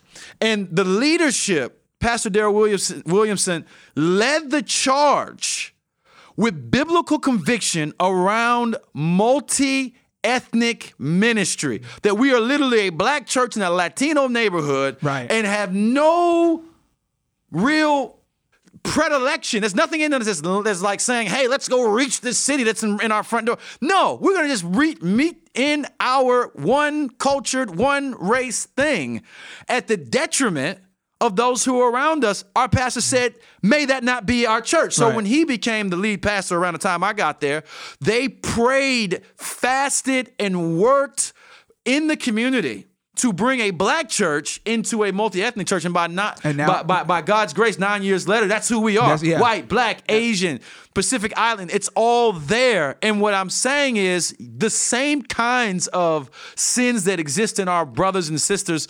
of Caucasian or European descent exist in those of African descent. It's the same kind of sin, but it shows itself differently in a racialized society. And for those who find themselves on the outside of resource, power, things like that, when that racialization works itself out, it becomes a great obstacle for the gospel's ministry in the city. When urban church plants can't get money from they can't get money from funds to do missions work in their city, or if in the suburban that's church, a massive problem suburban right there. church plants I'm a do. missions, and we've seen that. Yeah, I'm a missions major. I watch this as we do case studies. I'm like, yo, if you want to go to Papua New Guinea, we give you some money for that, but no one's going to support you to unless you can feed those poor people, but you can't. We're not going to give you money to help you plant a church for those poor people, and we see that happen, and that's an obstacle for the gospel.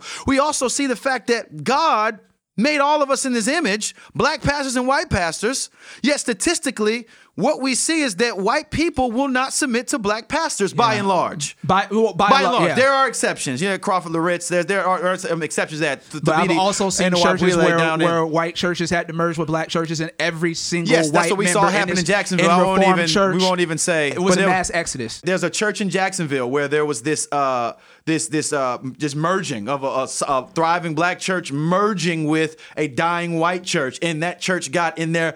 Everybody from the white church left and said they would not lead. They would not be led by black leadership. That same thing happened in a city outside of Ferguson in St. Louis. I had a concert there some years back, and this pastor was telling me massive church, mostly white people. They had some black folks there too. When the racial unrest was happening around St. Louis, they in the church didn't even like say Mike Brown was innocent. They didn't even say, they just said, guys, we got to think about some of our problems. Just the audacity of bringing that before the church caused the church to split down the middle.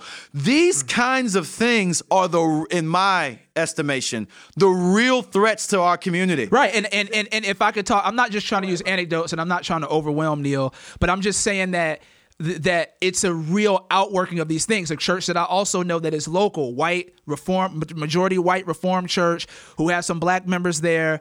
And this church is trying to do a lot of great work around racial reconciliation. Even when they had Pastor Daryl come and speak, there were black people in the congregation that were emotional because they were like, we feel seen. He's actually coming and advocating for the ways that we feel seen. And now the church is being split because white members are telling the other white leadership, you guys are just talking about too much critical race theory and Marxism. So when we look at people talking about us being the ones splitting the church in half, we're saying, we are seeing not that that's what he's saying. Yeah, not that's what you're saying, but I'm saying we're seeing what is splitting the church in half is there are some folks who are really being faithful to the status quo. And we see that in large ways, even in some of the debates that we're having around critical theory.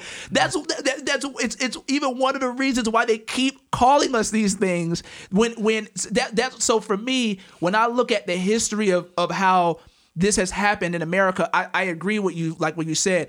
All of us have these racial biases. All of us are sinners. All of us have to say, I am guilty of that. But the way in which that's worked itself out in society that is socially constructed, and it's socially constructed around minorities and majority and people that have power and people who don't have power, it works. It has so many different consequences for people of color. Does, yeah. And I think that that's what we don't appreciate in this discussion around racial reconciliation and critical theory is that I think that one of the things that has opened us up to this is the fact that the church, by and large, the American church throughout history, has never had a very solid social ethic around issues of race. Yeah. And we can look from era to era to era to era to era of those in the church who are always trying to push through a solid social ethic around racial issues, a biblical ethic around racial issues, have always been the minority, and the majority has always shut the minority out, right? And I think about it, we could talk about its inception with the colonies.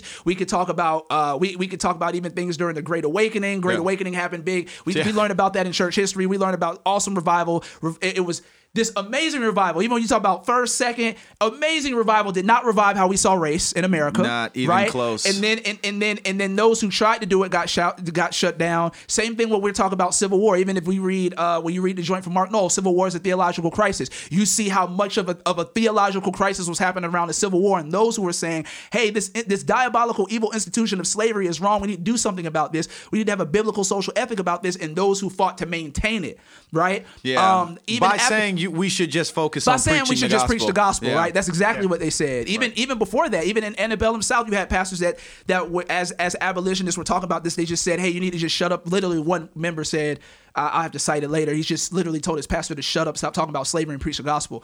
But then even after that, during Jim Crow, or even when you get to Reconstruction, but then when you get through Jim Crow, even when you had cats like Martin Luther King, all of that, the cats was being called communist. Folks were calling him a Marxist. He was constantly saying that he wasn't. Same thing with people in the civil rights movement. Then when you get to schools being integrated, you had Christian schools that actually formed out of a response to integration. Right. A lot of the Christian schools responded. They literally got together and bought together their institution out of a response of not wanting their children to integrate. In this lifetime. And Bayshore Christian, even here, that was their legacy. Trinity College of Florida, where I graduated from. Right. So when we talk about these things historically, we have always seen that those who fought to have this biblical ethic pushed through society have been shouted down. They've been called Marxists. They've been called communists. They've been called leftists. They've been called all these things.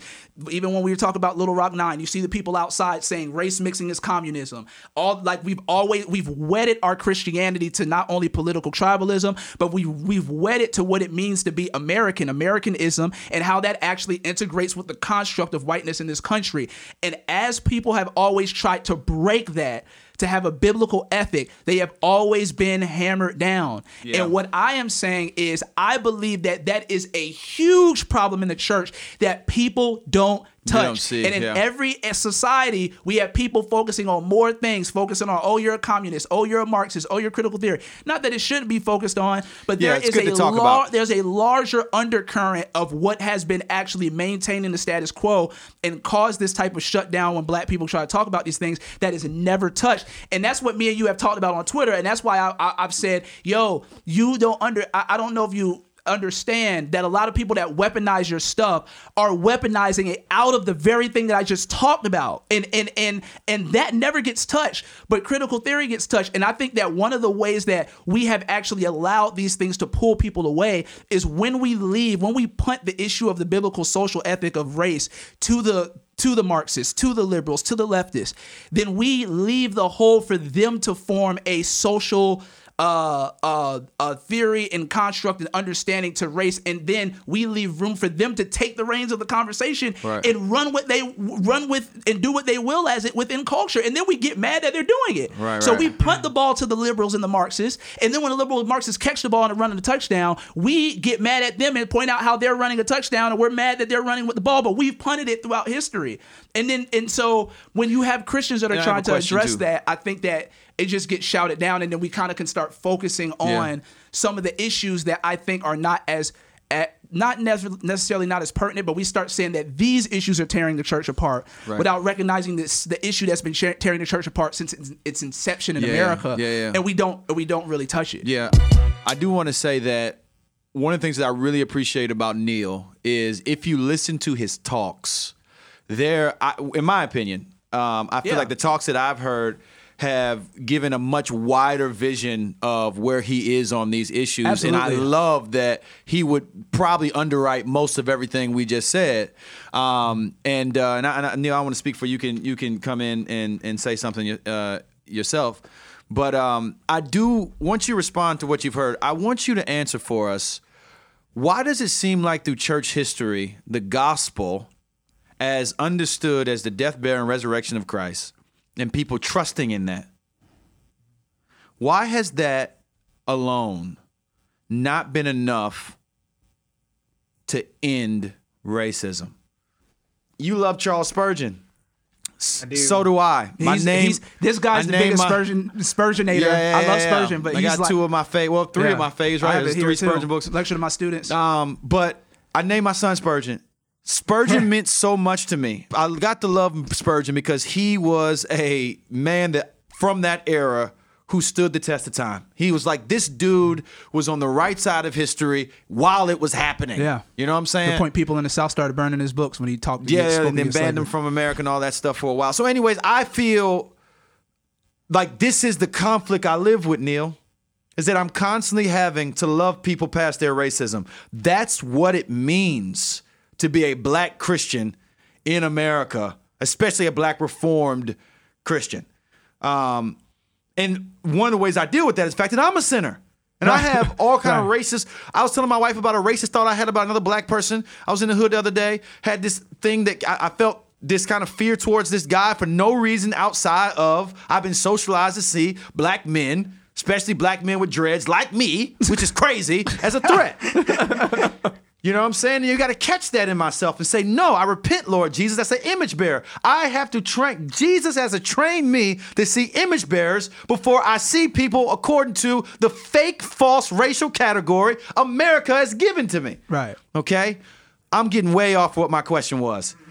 Why hasn't, as you say, it's only the gospel that can do the work? Well, those who had the gospel and preached it more accurately and more frequently than you and I. And that gospel did not affect the racism. In fact, a lot of times they use that gospel to perpetuate that racism. Why, Neil? So one thing I want to say, go back to Amin's questions about what's tearing the church apart. What I would say is critical race theory will tear the church apart, and so will racism. So it's not either or, right? They can and will both do it. Right. So I agree with that. Amen. I just think that other people don't acknowledge that. They just acknowledge critical race theory. I'm totally behind that. So, and that's why if you look at my talks and my social media Twitter feed, I mainly quote from books I'm reading. Right. All critical race theory. And so it's when I find a book that I like I really liked Brian Stevenson's Just Mercy. Okay. Yeah. I was so happy because I was like, finally I can praise a book. So I tweeted out for 2 weeks. I was like, this book is so good. It's so good. But yeah, so I'm going to try to read Wilkerson's Warren Brothers' Sons, I think. Okay. That's a good one. That's good joint. Benjamin Watson's Under Our Skin. I'm just trying to find books that I hope I can't know in advance, but I'm trying to find other books to balance out my feed because I do feel like I'm this Debbie Downer because I'm reading nothing but Well, and they go to you for that. They're like, our man, if we had guns in this argument about this culture war, Neil Shinvey is the 12 gauge shotgun. I'm telling you, man. But you are doing good. But you're doing good work. Don't get me wrong. You've seen my talks, and I also always make it clear that I want dialogue. Right. Dialogue. You do say that. And so when people ask me, I get lots of emails, and you see one side, you see these church splits, and you see racism. And I have to be honest, my lived experiences, and okay, I'm only half Indian, so I'm kind of stuck in the middle or somewhere here. But I have not, the Christians that I have known personally, I've been a Christian for 20 years. I've been in conservative churches, and they're the most loving, kind, gentle people that I've ever known. We have very multiracial. I went to a church in Berkeley, California, a church in New Haven, Connecticut, and a church in Raleigh, Durham. And we had very, racially mixed congregations. And so that's not my experience. That I don't see a lot of racism in I haven't seen that, but I'm not denying it's there. Right. Clearly, I have 3 churches I've been a member of, right? So, how many million are there? 1 million, 2 million in the US. So I'm just saying, I always would say that they're both sin. They're both wrong. Amen. But every church should wrestle with their own context because we don't know what a given church might be wrestling with. Amen. Right. So I don't want to extrapolate from my lived experience to everybody else's. I can't know that. Right. That was Amin's basic question. Amen. And it's right. When I always tell my followers, people who email me, people ask me, "Is this critical race theory?" And they'll send me some document, and I always say that's not the question to ask. The question to ask is this true? And 2, is this biblical? Because if it's not true and it's not biblical, I don't care where it comes from. It's not true and it's not biblical. And if it is true and biblical, then who cares where it comes from? So that's the question to ask. If you can't put your finger on something and say that's not scriptural, you can't do that, then I would give it a pass, right? However, it's important to understand that there are these larger, once you say, well, this is false. Right. Then you have to ask, well, where's it coming from? That's relevant. It's like the same way if you hear your pastor say, if you give me $10 of seed money, God will multiply it, right? 100 times. If you hear them say that, it's worth saying, well, that's unbiblical, right? But you still talk about the prosperity gospel because that's where it's coming from. And it'd be naive to say, well, I don't know. Maybe I don't know where they got that. Well, yes, you do. They got it from all these preachers who are teaching this. So That's why I always say number one question is it true and biblical?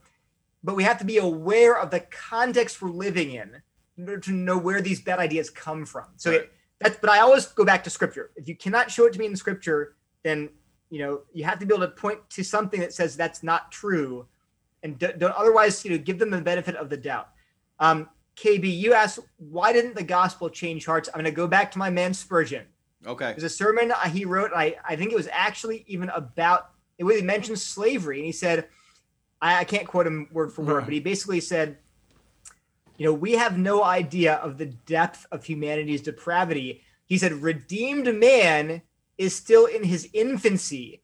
And there will be things that we look back on, and he's preaching back in the 19th century, there will be things we look back on that we're doing now without a second thought, that we'll look back from the future and say, how could believers who had the scriptures, have done those things. Message. He gave the example of slavery, I think. I'm not sure about this, but he said, look at these titans like Whitefield and Edwards who were so blinded by their sin, right? That they didn't see this as an evil institution. Or Edwards actually did, but you know the story of Edwards, right? So I know I'm not going to rehash it, but he realized it was bad. But he's like, but these other people are hypocrites because they're trading in with the slave dealers, but they're okay with that. So it was, and his son became an abolitionist. So there was tension there.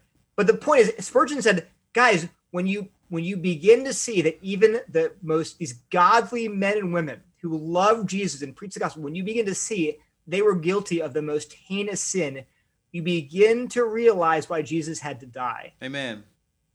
You know, so, and then here's the real danger. Obviously, one thing I want to say is he's not talking about the right side of history in the sense that progressives do, because the right side of history is God's side. We have the Bible. We know what's true. But his point was not that, the Bible is going to get bigger. And no. His point was we are blinded and deceived by our sin. And it's so deep in our hearts that we can't even always know when we're doing it. But here's this thing. That should not exalt us. That should humble us, like KB said. Because I think about this. We look down and we're like, oh my gosh, how could Whitefield have condoned slavery? And man, could you imagine if Whitefield saw me today and were like, he's doing what now? Like all the things that the Puritans would have said, like, that's pure worldliness. How could he be a believer when he's playing video games and wearing pants with zippers? Now, the controversy, right? In the Spurgeon side. But the point is that I'm not saying obviously that you shouldn't wear zippers. Right. I know what you're saying. But my point is, don't get proud. Don't get proud. Get humble, because you are doing things right now that are not necessarily, but could be as wicked as slavery. And you look down your noses at these people that love Jesus in the past. What does Jesus say? And this is the true context: judge not just lest you be judged, right? Because if you are so harsh on them for their blindnesses, God's going to be harsh on you. Right. But knowing that God has chosen to be gentle with us is what should make us then gentle towards other fellow sinners. So the answer is briefly just sin. The answer: how could they preach the gospel so clearly and yet have this incredible sin in their lives? How do we? I turn it back on us and say, like Jesus says, what about you? Don't come to me talking about them and their sin. Ask yourself, how can you preach a gospel so glorious and yet harbor sin in your hearts? Then would you agree then, Neil, that it's probably inappropriate to answer your brothers and sisters who are talking about racial injustice in the society and saying, really, the gospel is just the answer? Yeah, no, I think it's right. You don't say the gospel. Wait, sorry. I would say the gospel is the answer to all sin, right? But it's not an excuse to avoid talking about other issues. The example I always give with conservatives is abortion. It's so easy because, and I know, to be honest, I haven't ever heard, and I talked to super conservative people. Right. I think I saw one Twitter follower. One. I mean, I like 11,000. One Twitter follower one time said, yeah, we shouldn't be so worried about abortion.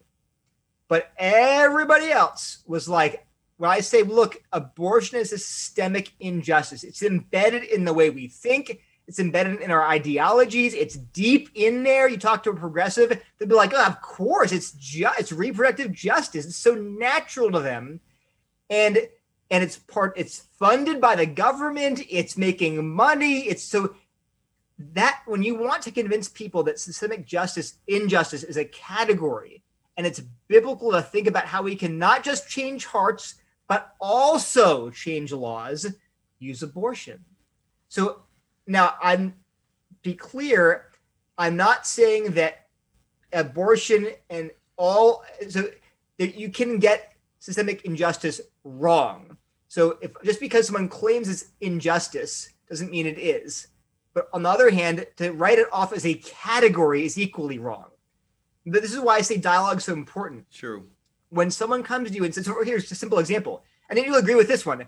When someone says to you, there is systemic injustice in the police force, and you're like, okay, well, show me the evidence. But then you're like, Therefore, we should abolish the police. You're like, whoa, slow down. Hold up. And they're like, and if you don't agree to abolish the police, you're a racist. You're like, oh, wait, hold on now. Wait a minute now. Wait a minute. Let's- Hold the but, phone yeah, now. let's- Hold the phone. Let's back up. So, what I want us to do is, and you've heard my talks, you know that I am all about theology first. Let's get our theology sorted out, our categories right, and then let's talk about, and then all these other things about what we're going to do, policy, law, even church discussions, those are going to go downstream from getting our theology on straight.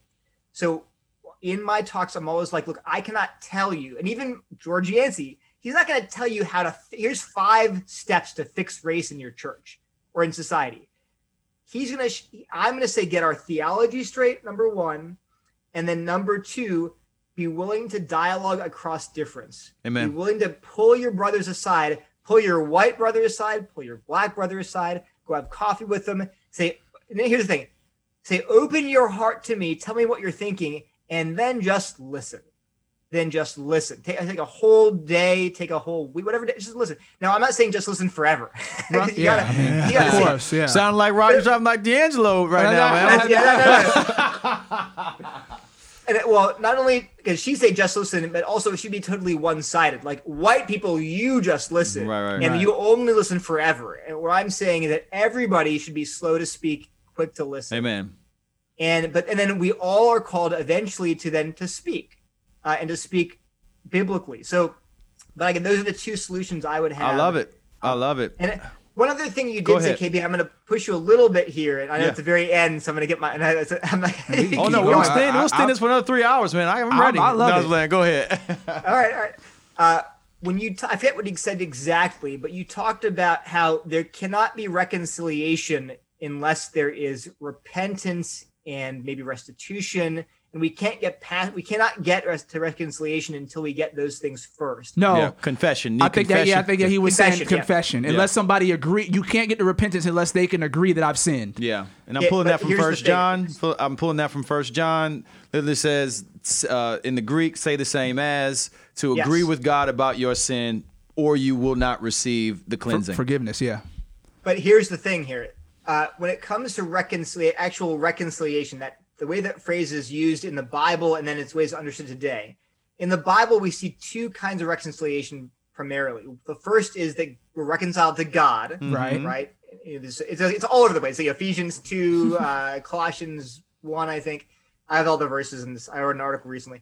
but we're reconciled to God. And then Paul immediately says, and because of that, the dividing wall of hostility is broken down now. So we're reconciled to God, and therefore we're positionally reconciled to all other Christians, period. Once and for all, forever. So that reconciliation is accomplished once and for all on the cross, never to be repeated. And okay, so that's one kind of reconciliation. The other kind is when someone sins against you, when your brother sins against you, go to them and confront them. And then if they confess and repent, and you're restored. Okay, that's reconciliation. You restore 2 parties that are alienated because of one sin. Mm-hmm. And then so I agree that can't happen if one party has sinned and refuses to admit it and confess and repent. Right. Of course, you can be forbearing. You can say, if my wife is mean to me, I'm not going to be like, look, we can't be married until you can make this right. It's okay. I will forbear. I'll cover over that sin. It's not a big deal. But if it's a real sin, a major issue that harms the relationship, yeah, there needs to be repentance and reconciliation. But here's the thing. A white person and a black person do not need to be reconciled because of their race. They don't. Merely because of their race. If there is real sin in time and space, then yes, they have to be reconciled. But merely a white and black person do not have to be reconciled in the biblical sense, merely because of their race. And so now think about that. If you believe, no, there is a sense in which they have to be because of their race. Well, what would that mean, again, for the church? Because it would mean, like, what about a white wife and her black husband? Do they have to be reconciled? No, they don't have to be reconciled. What about me and a black friend, or my wife who's white and her black friends? Do they have to be is there an alienation there because she's white? No, there's not. Now, if she sins against them, then there has to be reconciliation. But the bare fact of their races don't entail reconciliation. Yeah, but Neil, are you assuming that races are not alienated in this country? Go ahead. So here's the wait. Go So ahead. here's the thing. So what And we is that a mean hair tie in usually- your hand? What's that? Is that a hair that's tie? a core. It's a scrunchie. I'm sorry, my my you got a daughters. ponytail behind that headphone? I got 2 daughters, man. They're flying around everywhere. I got hairbrushes My man's and like, here's the thing. I got like a peacock feather here. And you got a 9-year-old girl and a 7-year-old girl, and you currently have. Yeah. Anyway, when you say, well, our race is alienated, I think, and then do they need to be reconciled in that sense? What I say in one of my articles recently with Pat is that when we talk about racial reconciliation, what we're not thinking about being reconciled in Christ, because we are, Right. right? And that's basic theology. You cannot be like, me and you need to be reconciled because, no, are you Christian? Then you're reconciled, period. Then have I sinned against you? Well, no, not that I know. I don't even know you. And so I can't assume that, oh, you're white, I'm black, or you're black and I'm white. Therefore, we need to, well, no, I can't assume that either, because what have you done to me, right? However, what you mean, I think, is, don't you agree there's a lot of mistrust and alienation? Sure. So the example that we give in our paper is, after the Rwandan genocide, is it reasonable to talk about Hutu and Tutsis being reconciled as groups? Of course it does. It makes sense because there's a lot of hostility and fear and legitimate anxiety, right? But if you see one Hutu and one Tutsi together, I can see there's tension there, but they have to both say, if we're both believers, we have to say, hey, in Christ, this hurt can be healed. I can learn to love each other. So I can, on the one hand, you can say there needs to be real dialogue and conversation, and we need to realize that the pain is real and legitimate. And yet I can't argue that like we are alienated just because he's a Hutu and I'm a Tutsi, right? So we have to be very careful how to parse these categories. So what I would say is that, and here's the cool thing about defining it in terms of mistrust. Like, maybe you're white and I'm black, and we mistrust each other. We probably, maybe I'm not saying we probably do, but we might, okay? The good thing about defining reconciliation in terms of getting rid of mistrust, mutual mistrust, is this. It's everyone's job now. So if I say I'm okay, I hate it because I'm half Indian. Okay, let's say we're white. Let's say that I'm white. I'm like, hey, I have nothing against black people, and let's say my wife's black. I'm white, my wife's black. I have no need to reconcile with her, and because of that, hey, I'm off the hook. You guys sort this out because I don't need a reconciliation because I have a black wife or whatever. No, actually, no. What I'm saying is, if we're thinking about mutual mistrust between groups, it's everyone's job to promote unity. 1 Corinthians 13, right? All of us are called to edify the body. When one part suffers, we all suffer. And so we should approach this conversation not saying, that's on you all. You all have problems, but I'm out of this. We should say we're all called to edify the body. And if there are groups that are experiencing mistrust or even there's sin involved, then we do have to say, how can we facilitate that? So no one can cop out and say, hey, this is about you guys. You do your thing. I'm going to be on the sidelines. We're all called to work for the unity of the body, and that includes unity across race. Mm-hmm. Does that better express? What I'm saying is we have to be careful not to muddy these categories, because otherwise, like I said, you can get to the situation where you're like, oh, dude, he's black and I'm white. Man, I saw the cringiest video. It was so well-meaning, but it was so cringe. This youth pastor was, in light of George Floyd's killing, was like, he's a white guy. He was like, I'm just here, guys. He was being very cool. He's like, bros, I'm just here. I'm going to challenge you, bros. Next time you white people, when you see a black person in the street, I want you to bow down to them. Yeah, you're tripping, cuz. He had a hashtag. His hashtag was vow to bow. He's like, just bow down to show them that they are beloved. And I was like, dude, they're gonna be so embarrassed. Yeah, that's That's way weird. too far. Please stand up. And you're doing something that Ronald, we don't want. Stand now. I would, Brian, get on your feet. Please stop. Don't do that. Yeah. Don't do that. So No, but I've seen those videos, and I've seen Watch black people's feet. Kiss black people's feet. Oh yeah, stuff like that. I've seen that's. Yeah, go ahead and finish your point. Go ahead, Neil. So Sorry. my only point is that he was obviously well intentioned, but I don't want us to think that, like, again, the way we're thinking when we're thinking you're black, I'm white, therefore there's some hostility that needs to be reconciled. well, that's actually reifying racism, right? Because you're acting as if these are like, because I'm white, I've sinned against you, and because you're black, you are angry with me. That's not true at all. If we're both Christians, the default should be we are reconciled. Now, if there's a reason to think we're not, okay, let's talk about that. And I want to make clear, I'm not saying, therefore, all this race talk is garbage. No, I'm saying there is mistrust, and we should work against that. But we have to start from, what do we ground that? We start from our unity in Christ. We are reconciled. We start from saying, I assume the best of other Christians. And then let's all work together to do things like talk about race in the church, talk about how we can, identify our own biases. There may be sin I have to repent of it. I just want to respond to what you said real quick, and we're trying to be respectful of your time, brother, because we've been talking for a long time. I do think that you could say everything you said in terms of the solution. I think you could have said all of that without starting with races don't need to reconcile within the body of Christ, because theologically, and we might just be somewhere different theologically. Theologically, I see reconciliation working in the same construct as being seated with Christ at the right hand of God, being in Jesus right now. That there's an already and a not yet version. There's an already fact that we are reconciled, is done, put away, let's move on. But there's also 2 Corinthians 5, that God is also reconciling. It's the ministry of reconciliation. So there's a process of reconciliation that is absolutely packed with Paul's theology around sanctification, repentance, restitution. I think that actually is not a different, in my opinion, I think that's a different reconciliation from what John talks about when he speaks about when a brother sin, or excuse me, what Matthew talks about when a brother sins against you, if he repents, forgive that man. And I think that what Matthew is getting back to is the not yet dimensions of reconciliation. That in the not yet dimensions of reconciliation,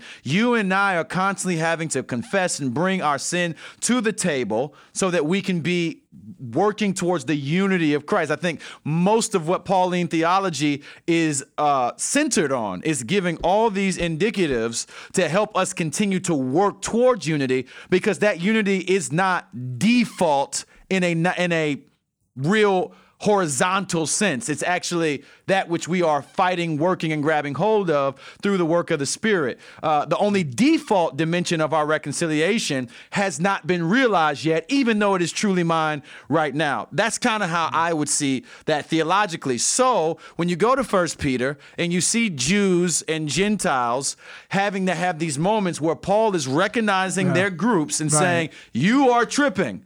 You can't act like this, Peter. You can't act like this when these Jews from James come around, where you don't want to eat shrimp anymore or crab or whatever, and you're making these other believers feel ostracized. He's dealing with a need over not a racial category, because race didn't exist in Scripture as it does today, but over an ethnic category. Paul is using that language to show how they are divided and how the gospel breaks down that barrier and how they move forward when he rebukes Peter to his face. So as far, and I think the Hutu and the Tutsi example is a very good one, because that's exactly what you see happen in Rwanda. It was a war that was based on people's groups, same skin color, but it's the same principle. That the principle here just plays itself out in a racialized sense. And what I think is helpful in this conversation, because I think at the bottom of what you're doing is what you're saying, and what it seems like to me is that you want white people to know that they don't have to repent because they're white, and you also don't want black people to think that they have nothing to repent of because they're black. We're in Colossians right now, and Colossians 3. Colossians 3. I was going to mention Colossians 3. That literally is Paul is telling the slave, remember, you're going to be judged by God too. So there is absolutely a responsibility for everybody on the spectrum, no matter where you fall. So I think that's what you're at the bottom of what you're saying is white people don't feel like you have to assume guilt that isn't really there. Black people don't think that you are free and clear to do whatever you want because you're black. I think there's some merit to that, but I still feel like it falls short of the actual problem, because the actual problem that we're dealing with is where there are real divisions. You may be able to point to exceptions and talking to some white dude who lives in Seattle who runs into me in the airport and he's bowing to me. I don't know. You get up, bro. I don't need that. Right. But what I can point to is the ways that we have systemically in terms of how we form our companies and how we partner in our organizations and where our monies go to in terms of our mission efforts as a church, the landscape of our church. Your church isn't accidentally white all the time.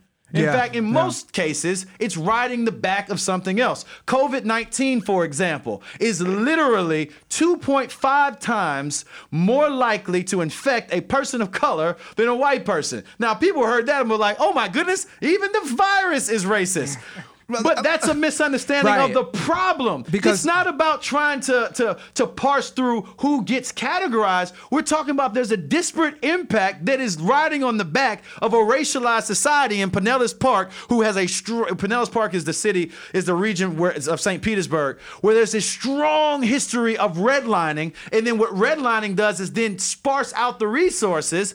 And the white folks are on one side of we're super segregated in Pinellas Park. White folks are on one side of the track enjoying the resources and the health benefits and enjoying the opportunities, and black people on the other side completely outside of it. So when the virus hits, they say if it's a cold for white folks, it's influenza for black folks. That's been a saying that's been said for years. Here we see that being exacted again. That is happening because there is actually a lack of reconciliation between the two. And what I'm not saying that you need to go and fill out that your great-grandfather owned slaves. That's not that at all. But is there, for the Christian, a responsibility to look at what is hurting my neighbor? And if what is hurting my neighbor is being caused by societal ills that I can influence, does God not hold me responsible for wielding the good or wielding my power and influence for the sake of reducing the suffering in my neighbor? That's the kind of reconciliation we're talking about. Some of it is as simple as you just said, listening, because that is actually a freaking commodity in the church. It's a rarity that I can. When I say listen, I mean it. I believe you. And not go to truncate a truncated vision of Neil Shinvi's theology and say that critical race theory just wants you to believe everybody's story and everyone's individual thing or whatever. And now it's like, well, this was my experience and that was his experience. That was his experience. Now we got 30 people. Is that enough for you to think it's real? No, that's just y'all 30. Okay, let me find 60 more people. Now it's 90 of us. We all say we're experiencing. Is that enough? No, that's just your individual things. Critical race theory wants us to think that. Okay, let's go to 150, so on and so forth. You're not listening. Because you don't believe me. Right. So that is what we want to have, is that the listening ear and to believe the best about your neighbor. It's not just black people believing the best thing about white people, which I think is good. And I want to say that most of the black Christians that I know are doing very, very good with that. But I see a need for us to believe the best, that my neighbor's not lying to me about their situation. And the disparities and the divisions that exist between the blacks and whites in the body of Christ are real. Right. And those divisions come down, or the reconciliation is achieved through a myriad of things. But at the top of that, listening and believing what you're hearing from your other spirit-filled brothers and sisters in Christ. So I think that's how I would and I found what you said about reconciliation very helpful. I did. I just felt like the beginning part of it was unnecessary. I guess for your context, maybe it's necessary. I didn't find it helpful for my context because it seemed to miss the issue. The issue that we're dealing with are the demonstrable divisions. That's what needs to be, we need to bring reconciliation to. Right. Yeah. I think that the reconciliation is, like you said, the divisions that already exist. And we can talk about the reconciliation that we have with Christ, which is a fact, and then the already not yet piece of it. But there are issues of reconciliation that needs to exist because division exists. But as we talk about the divisions that exist just get chucked up, of course, again, as critical race theory or as, see, this is just you dividing.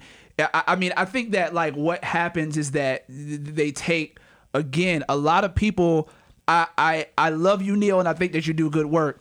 I don't think though that you understand the way that people really do weaponize your and stuff. Hurt us. We're trying to do ministry. Right, they're hurting us. And that is one of the and I think that you do a good job, like when you say, hey man, like, yeah, your talk's great. I think that even in your articles you say, look, you've said it. First of all, don't use stuff like cultural Marxism. Don't be impolite. Don't be a jerk. I think that you say that stuff and people read your stuff and they do it anyway. There is some respect. There's some aspect that Neil Shenvi has absolutely no control over what people do with your stuff. And you can't chase down every fire like of what people do with your articles and stuff. But I would say, and this is what I think I've said to you on Twitter before, that there is some type of responsibility, Neil, that you do have, Neil.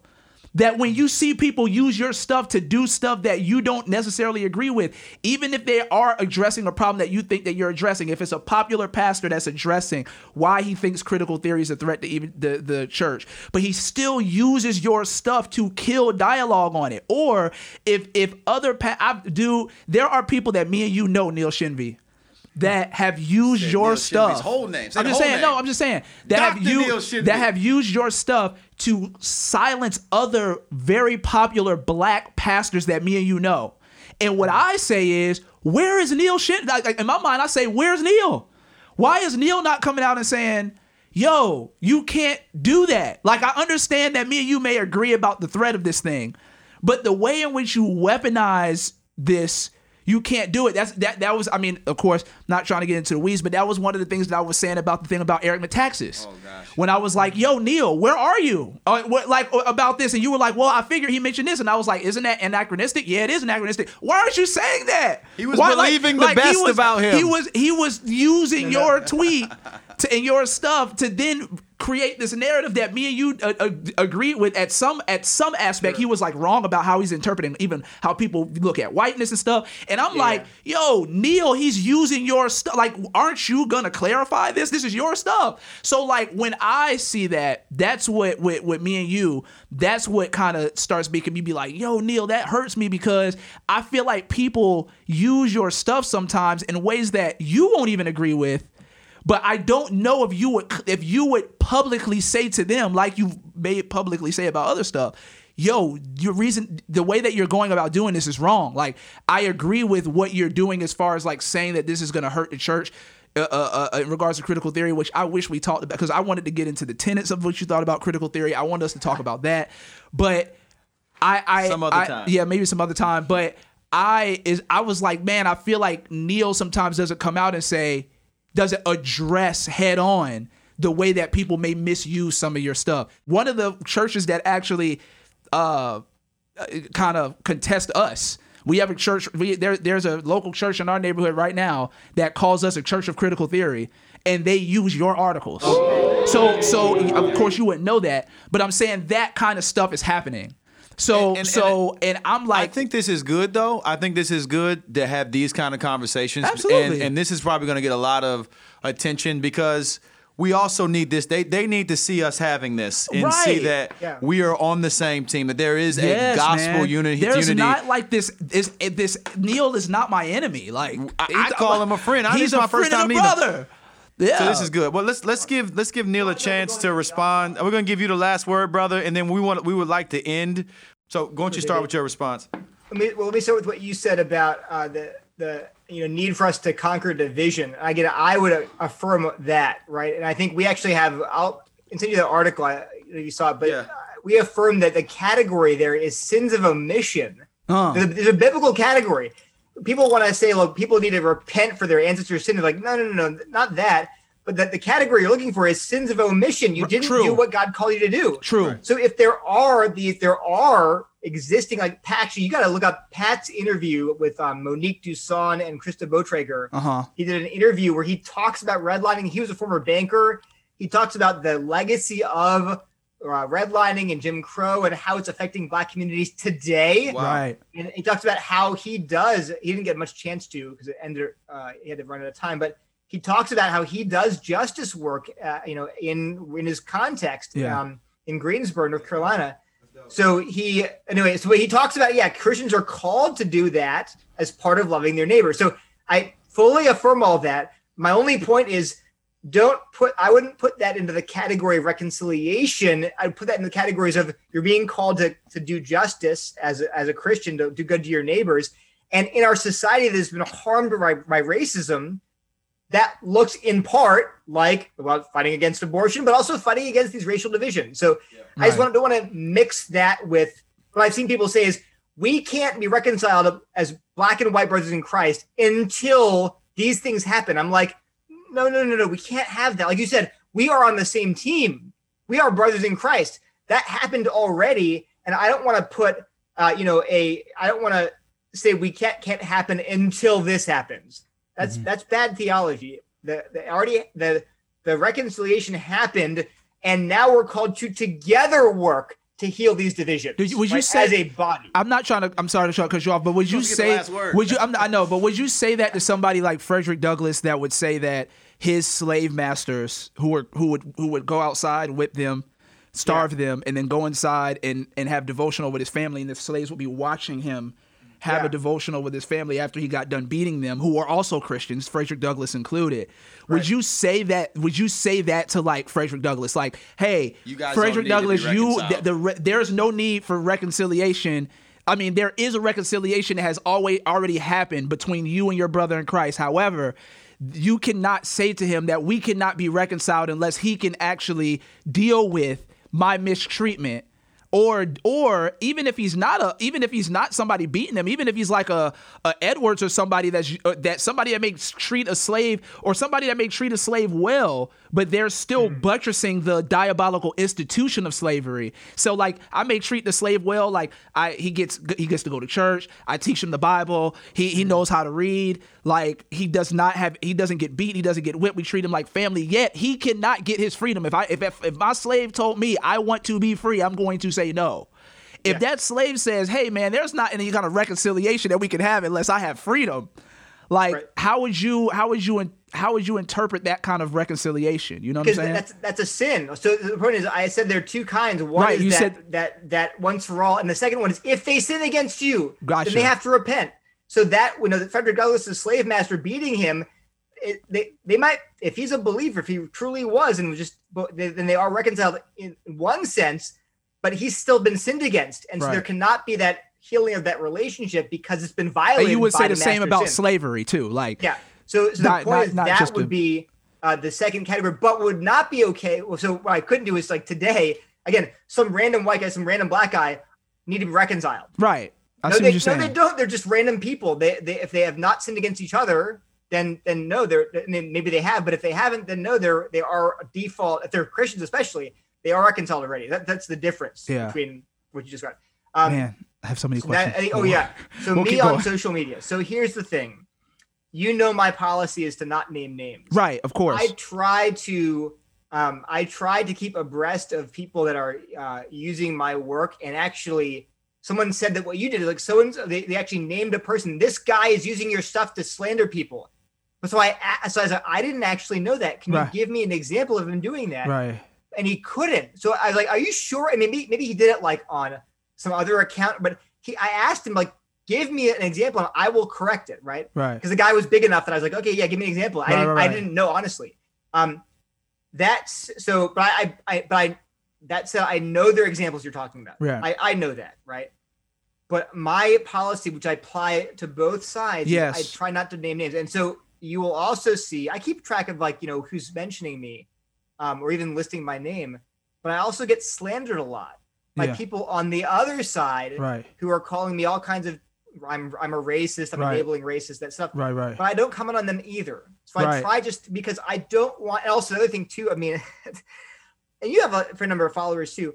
When you comment on something, your followers dogpile on that person, right? Or they can. And so they could, oftentimes, like and I saw Metaxas, for example, who tweeted me, and I didn't say, I just was like, I just made a statement of fact. And Right. he took it to the crazy land. Right.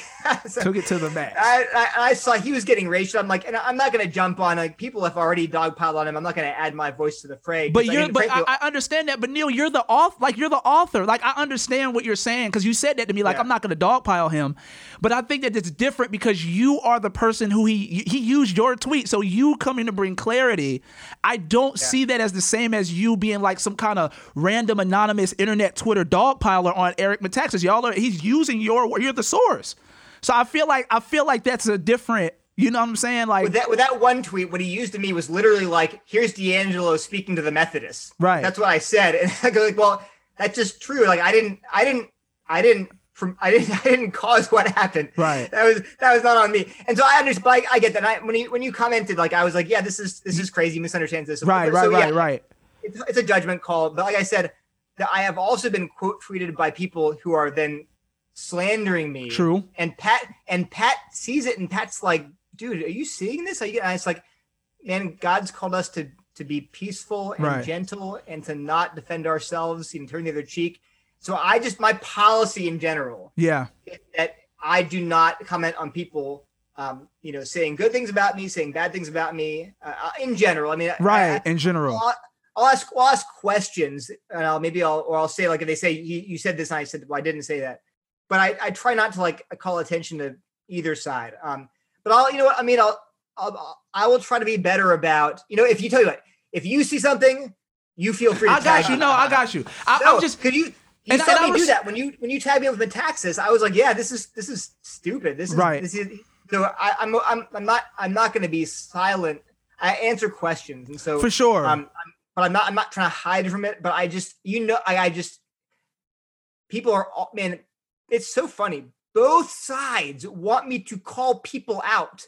Yeah. And I'm like, I'm not attacking people. I'm attacking ideas. Right. And good people can have bad ideas, and bad people can have good ideas. Facts. So I want to keep the focus there. And so it's a struggle for me to know where to draw the line. But like I said, I will, if you want me to speak out, I will tag me. No, I got you. I just wanted to say that because I think that, I mean, you're much more of a prolific writer than I am. I'm always intermittent with my stuff, but I just think that if you're going to be a public voice, then you also have a public responsibility to bring clarity at times and also to push back against some of the ways that people could be misusing your voice. You feel what I'm saying? And I think as a Christian, if you're listening to this podcast right now, I'm going to tweet it out, but do not shut down dialogue. And that's the big misuse. Amen, brother. The number one thing you can do to misuse my work, you use it to shut down dialogue. If you are doing that, you are doing it wrong. Amen. Amen, brother. Amen. I'll tweet that out. That's powerful.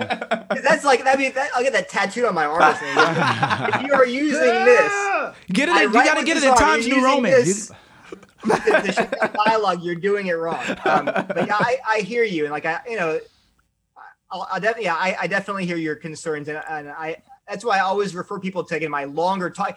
People like want to look at a tweet. I'm like, right. Man, I have like a million words of writing out there. And you're gonna look at a tweet. I said, just look at the writing before you decide what I'm saying. True, very true. That's good. That's very true, man. Thank you so much, man. Thank we love Neil. you. And thank you guys, man. Love you grace too. and peace to you, my brother. Yeah. All right. Good night. All right. God bless.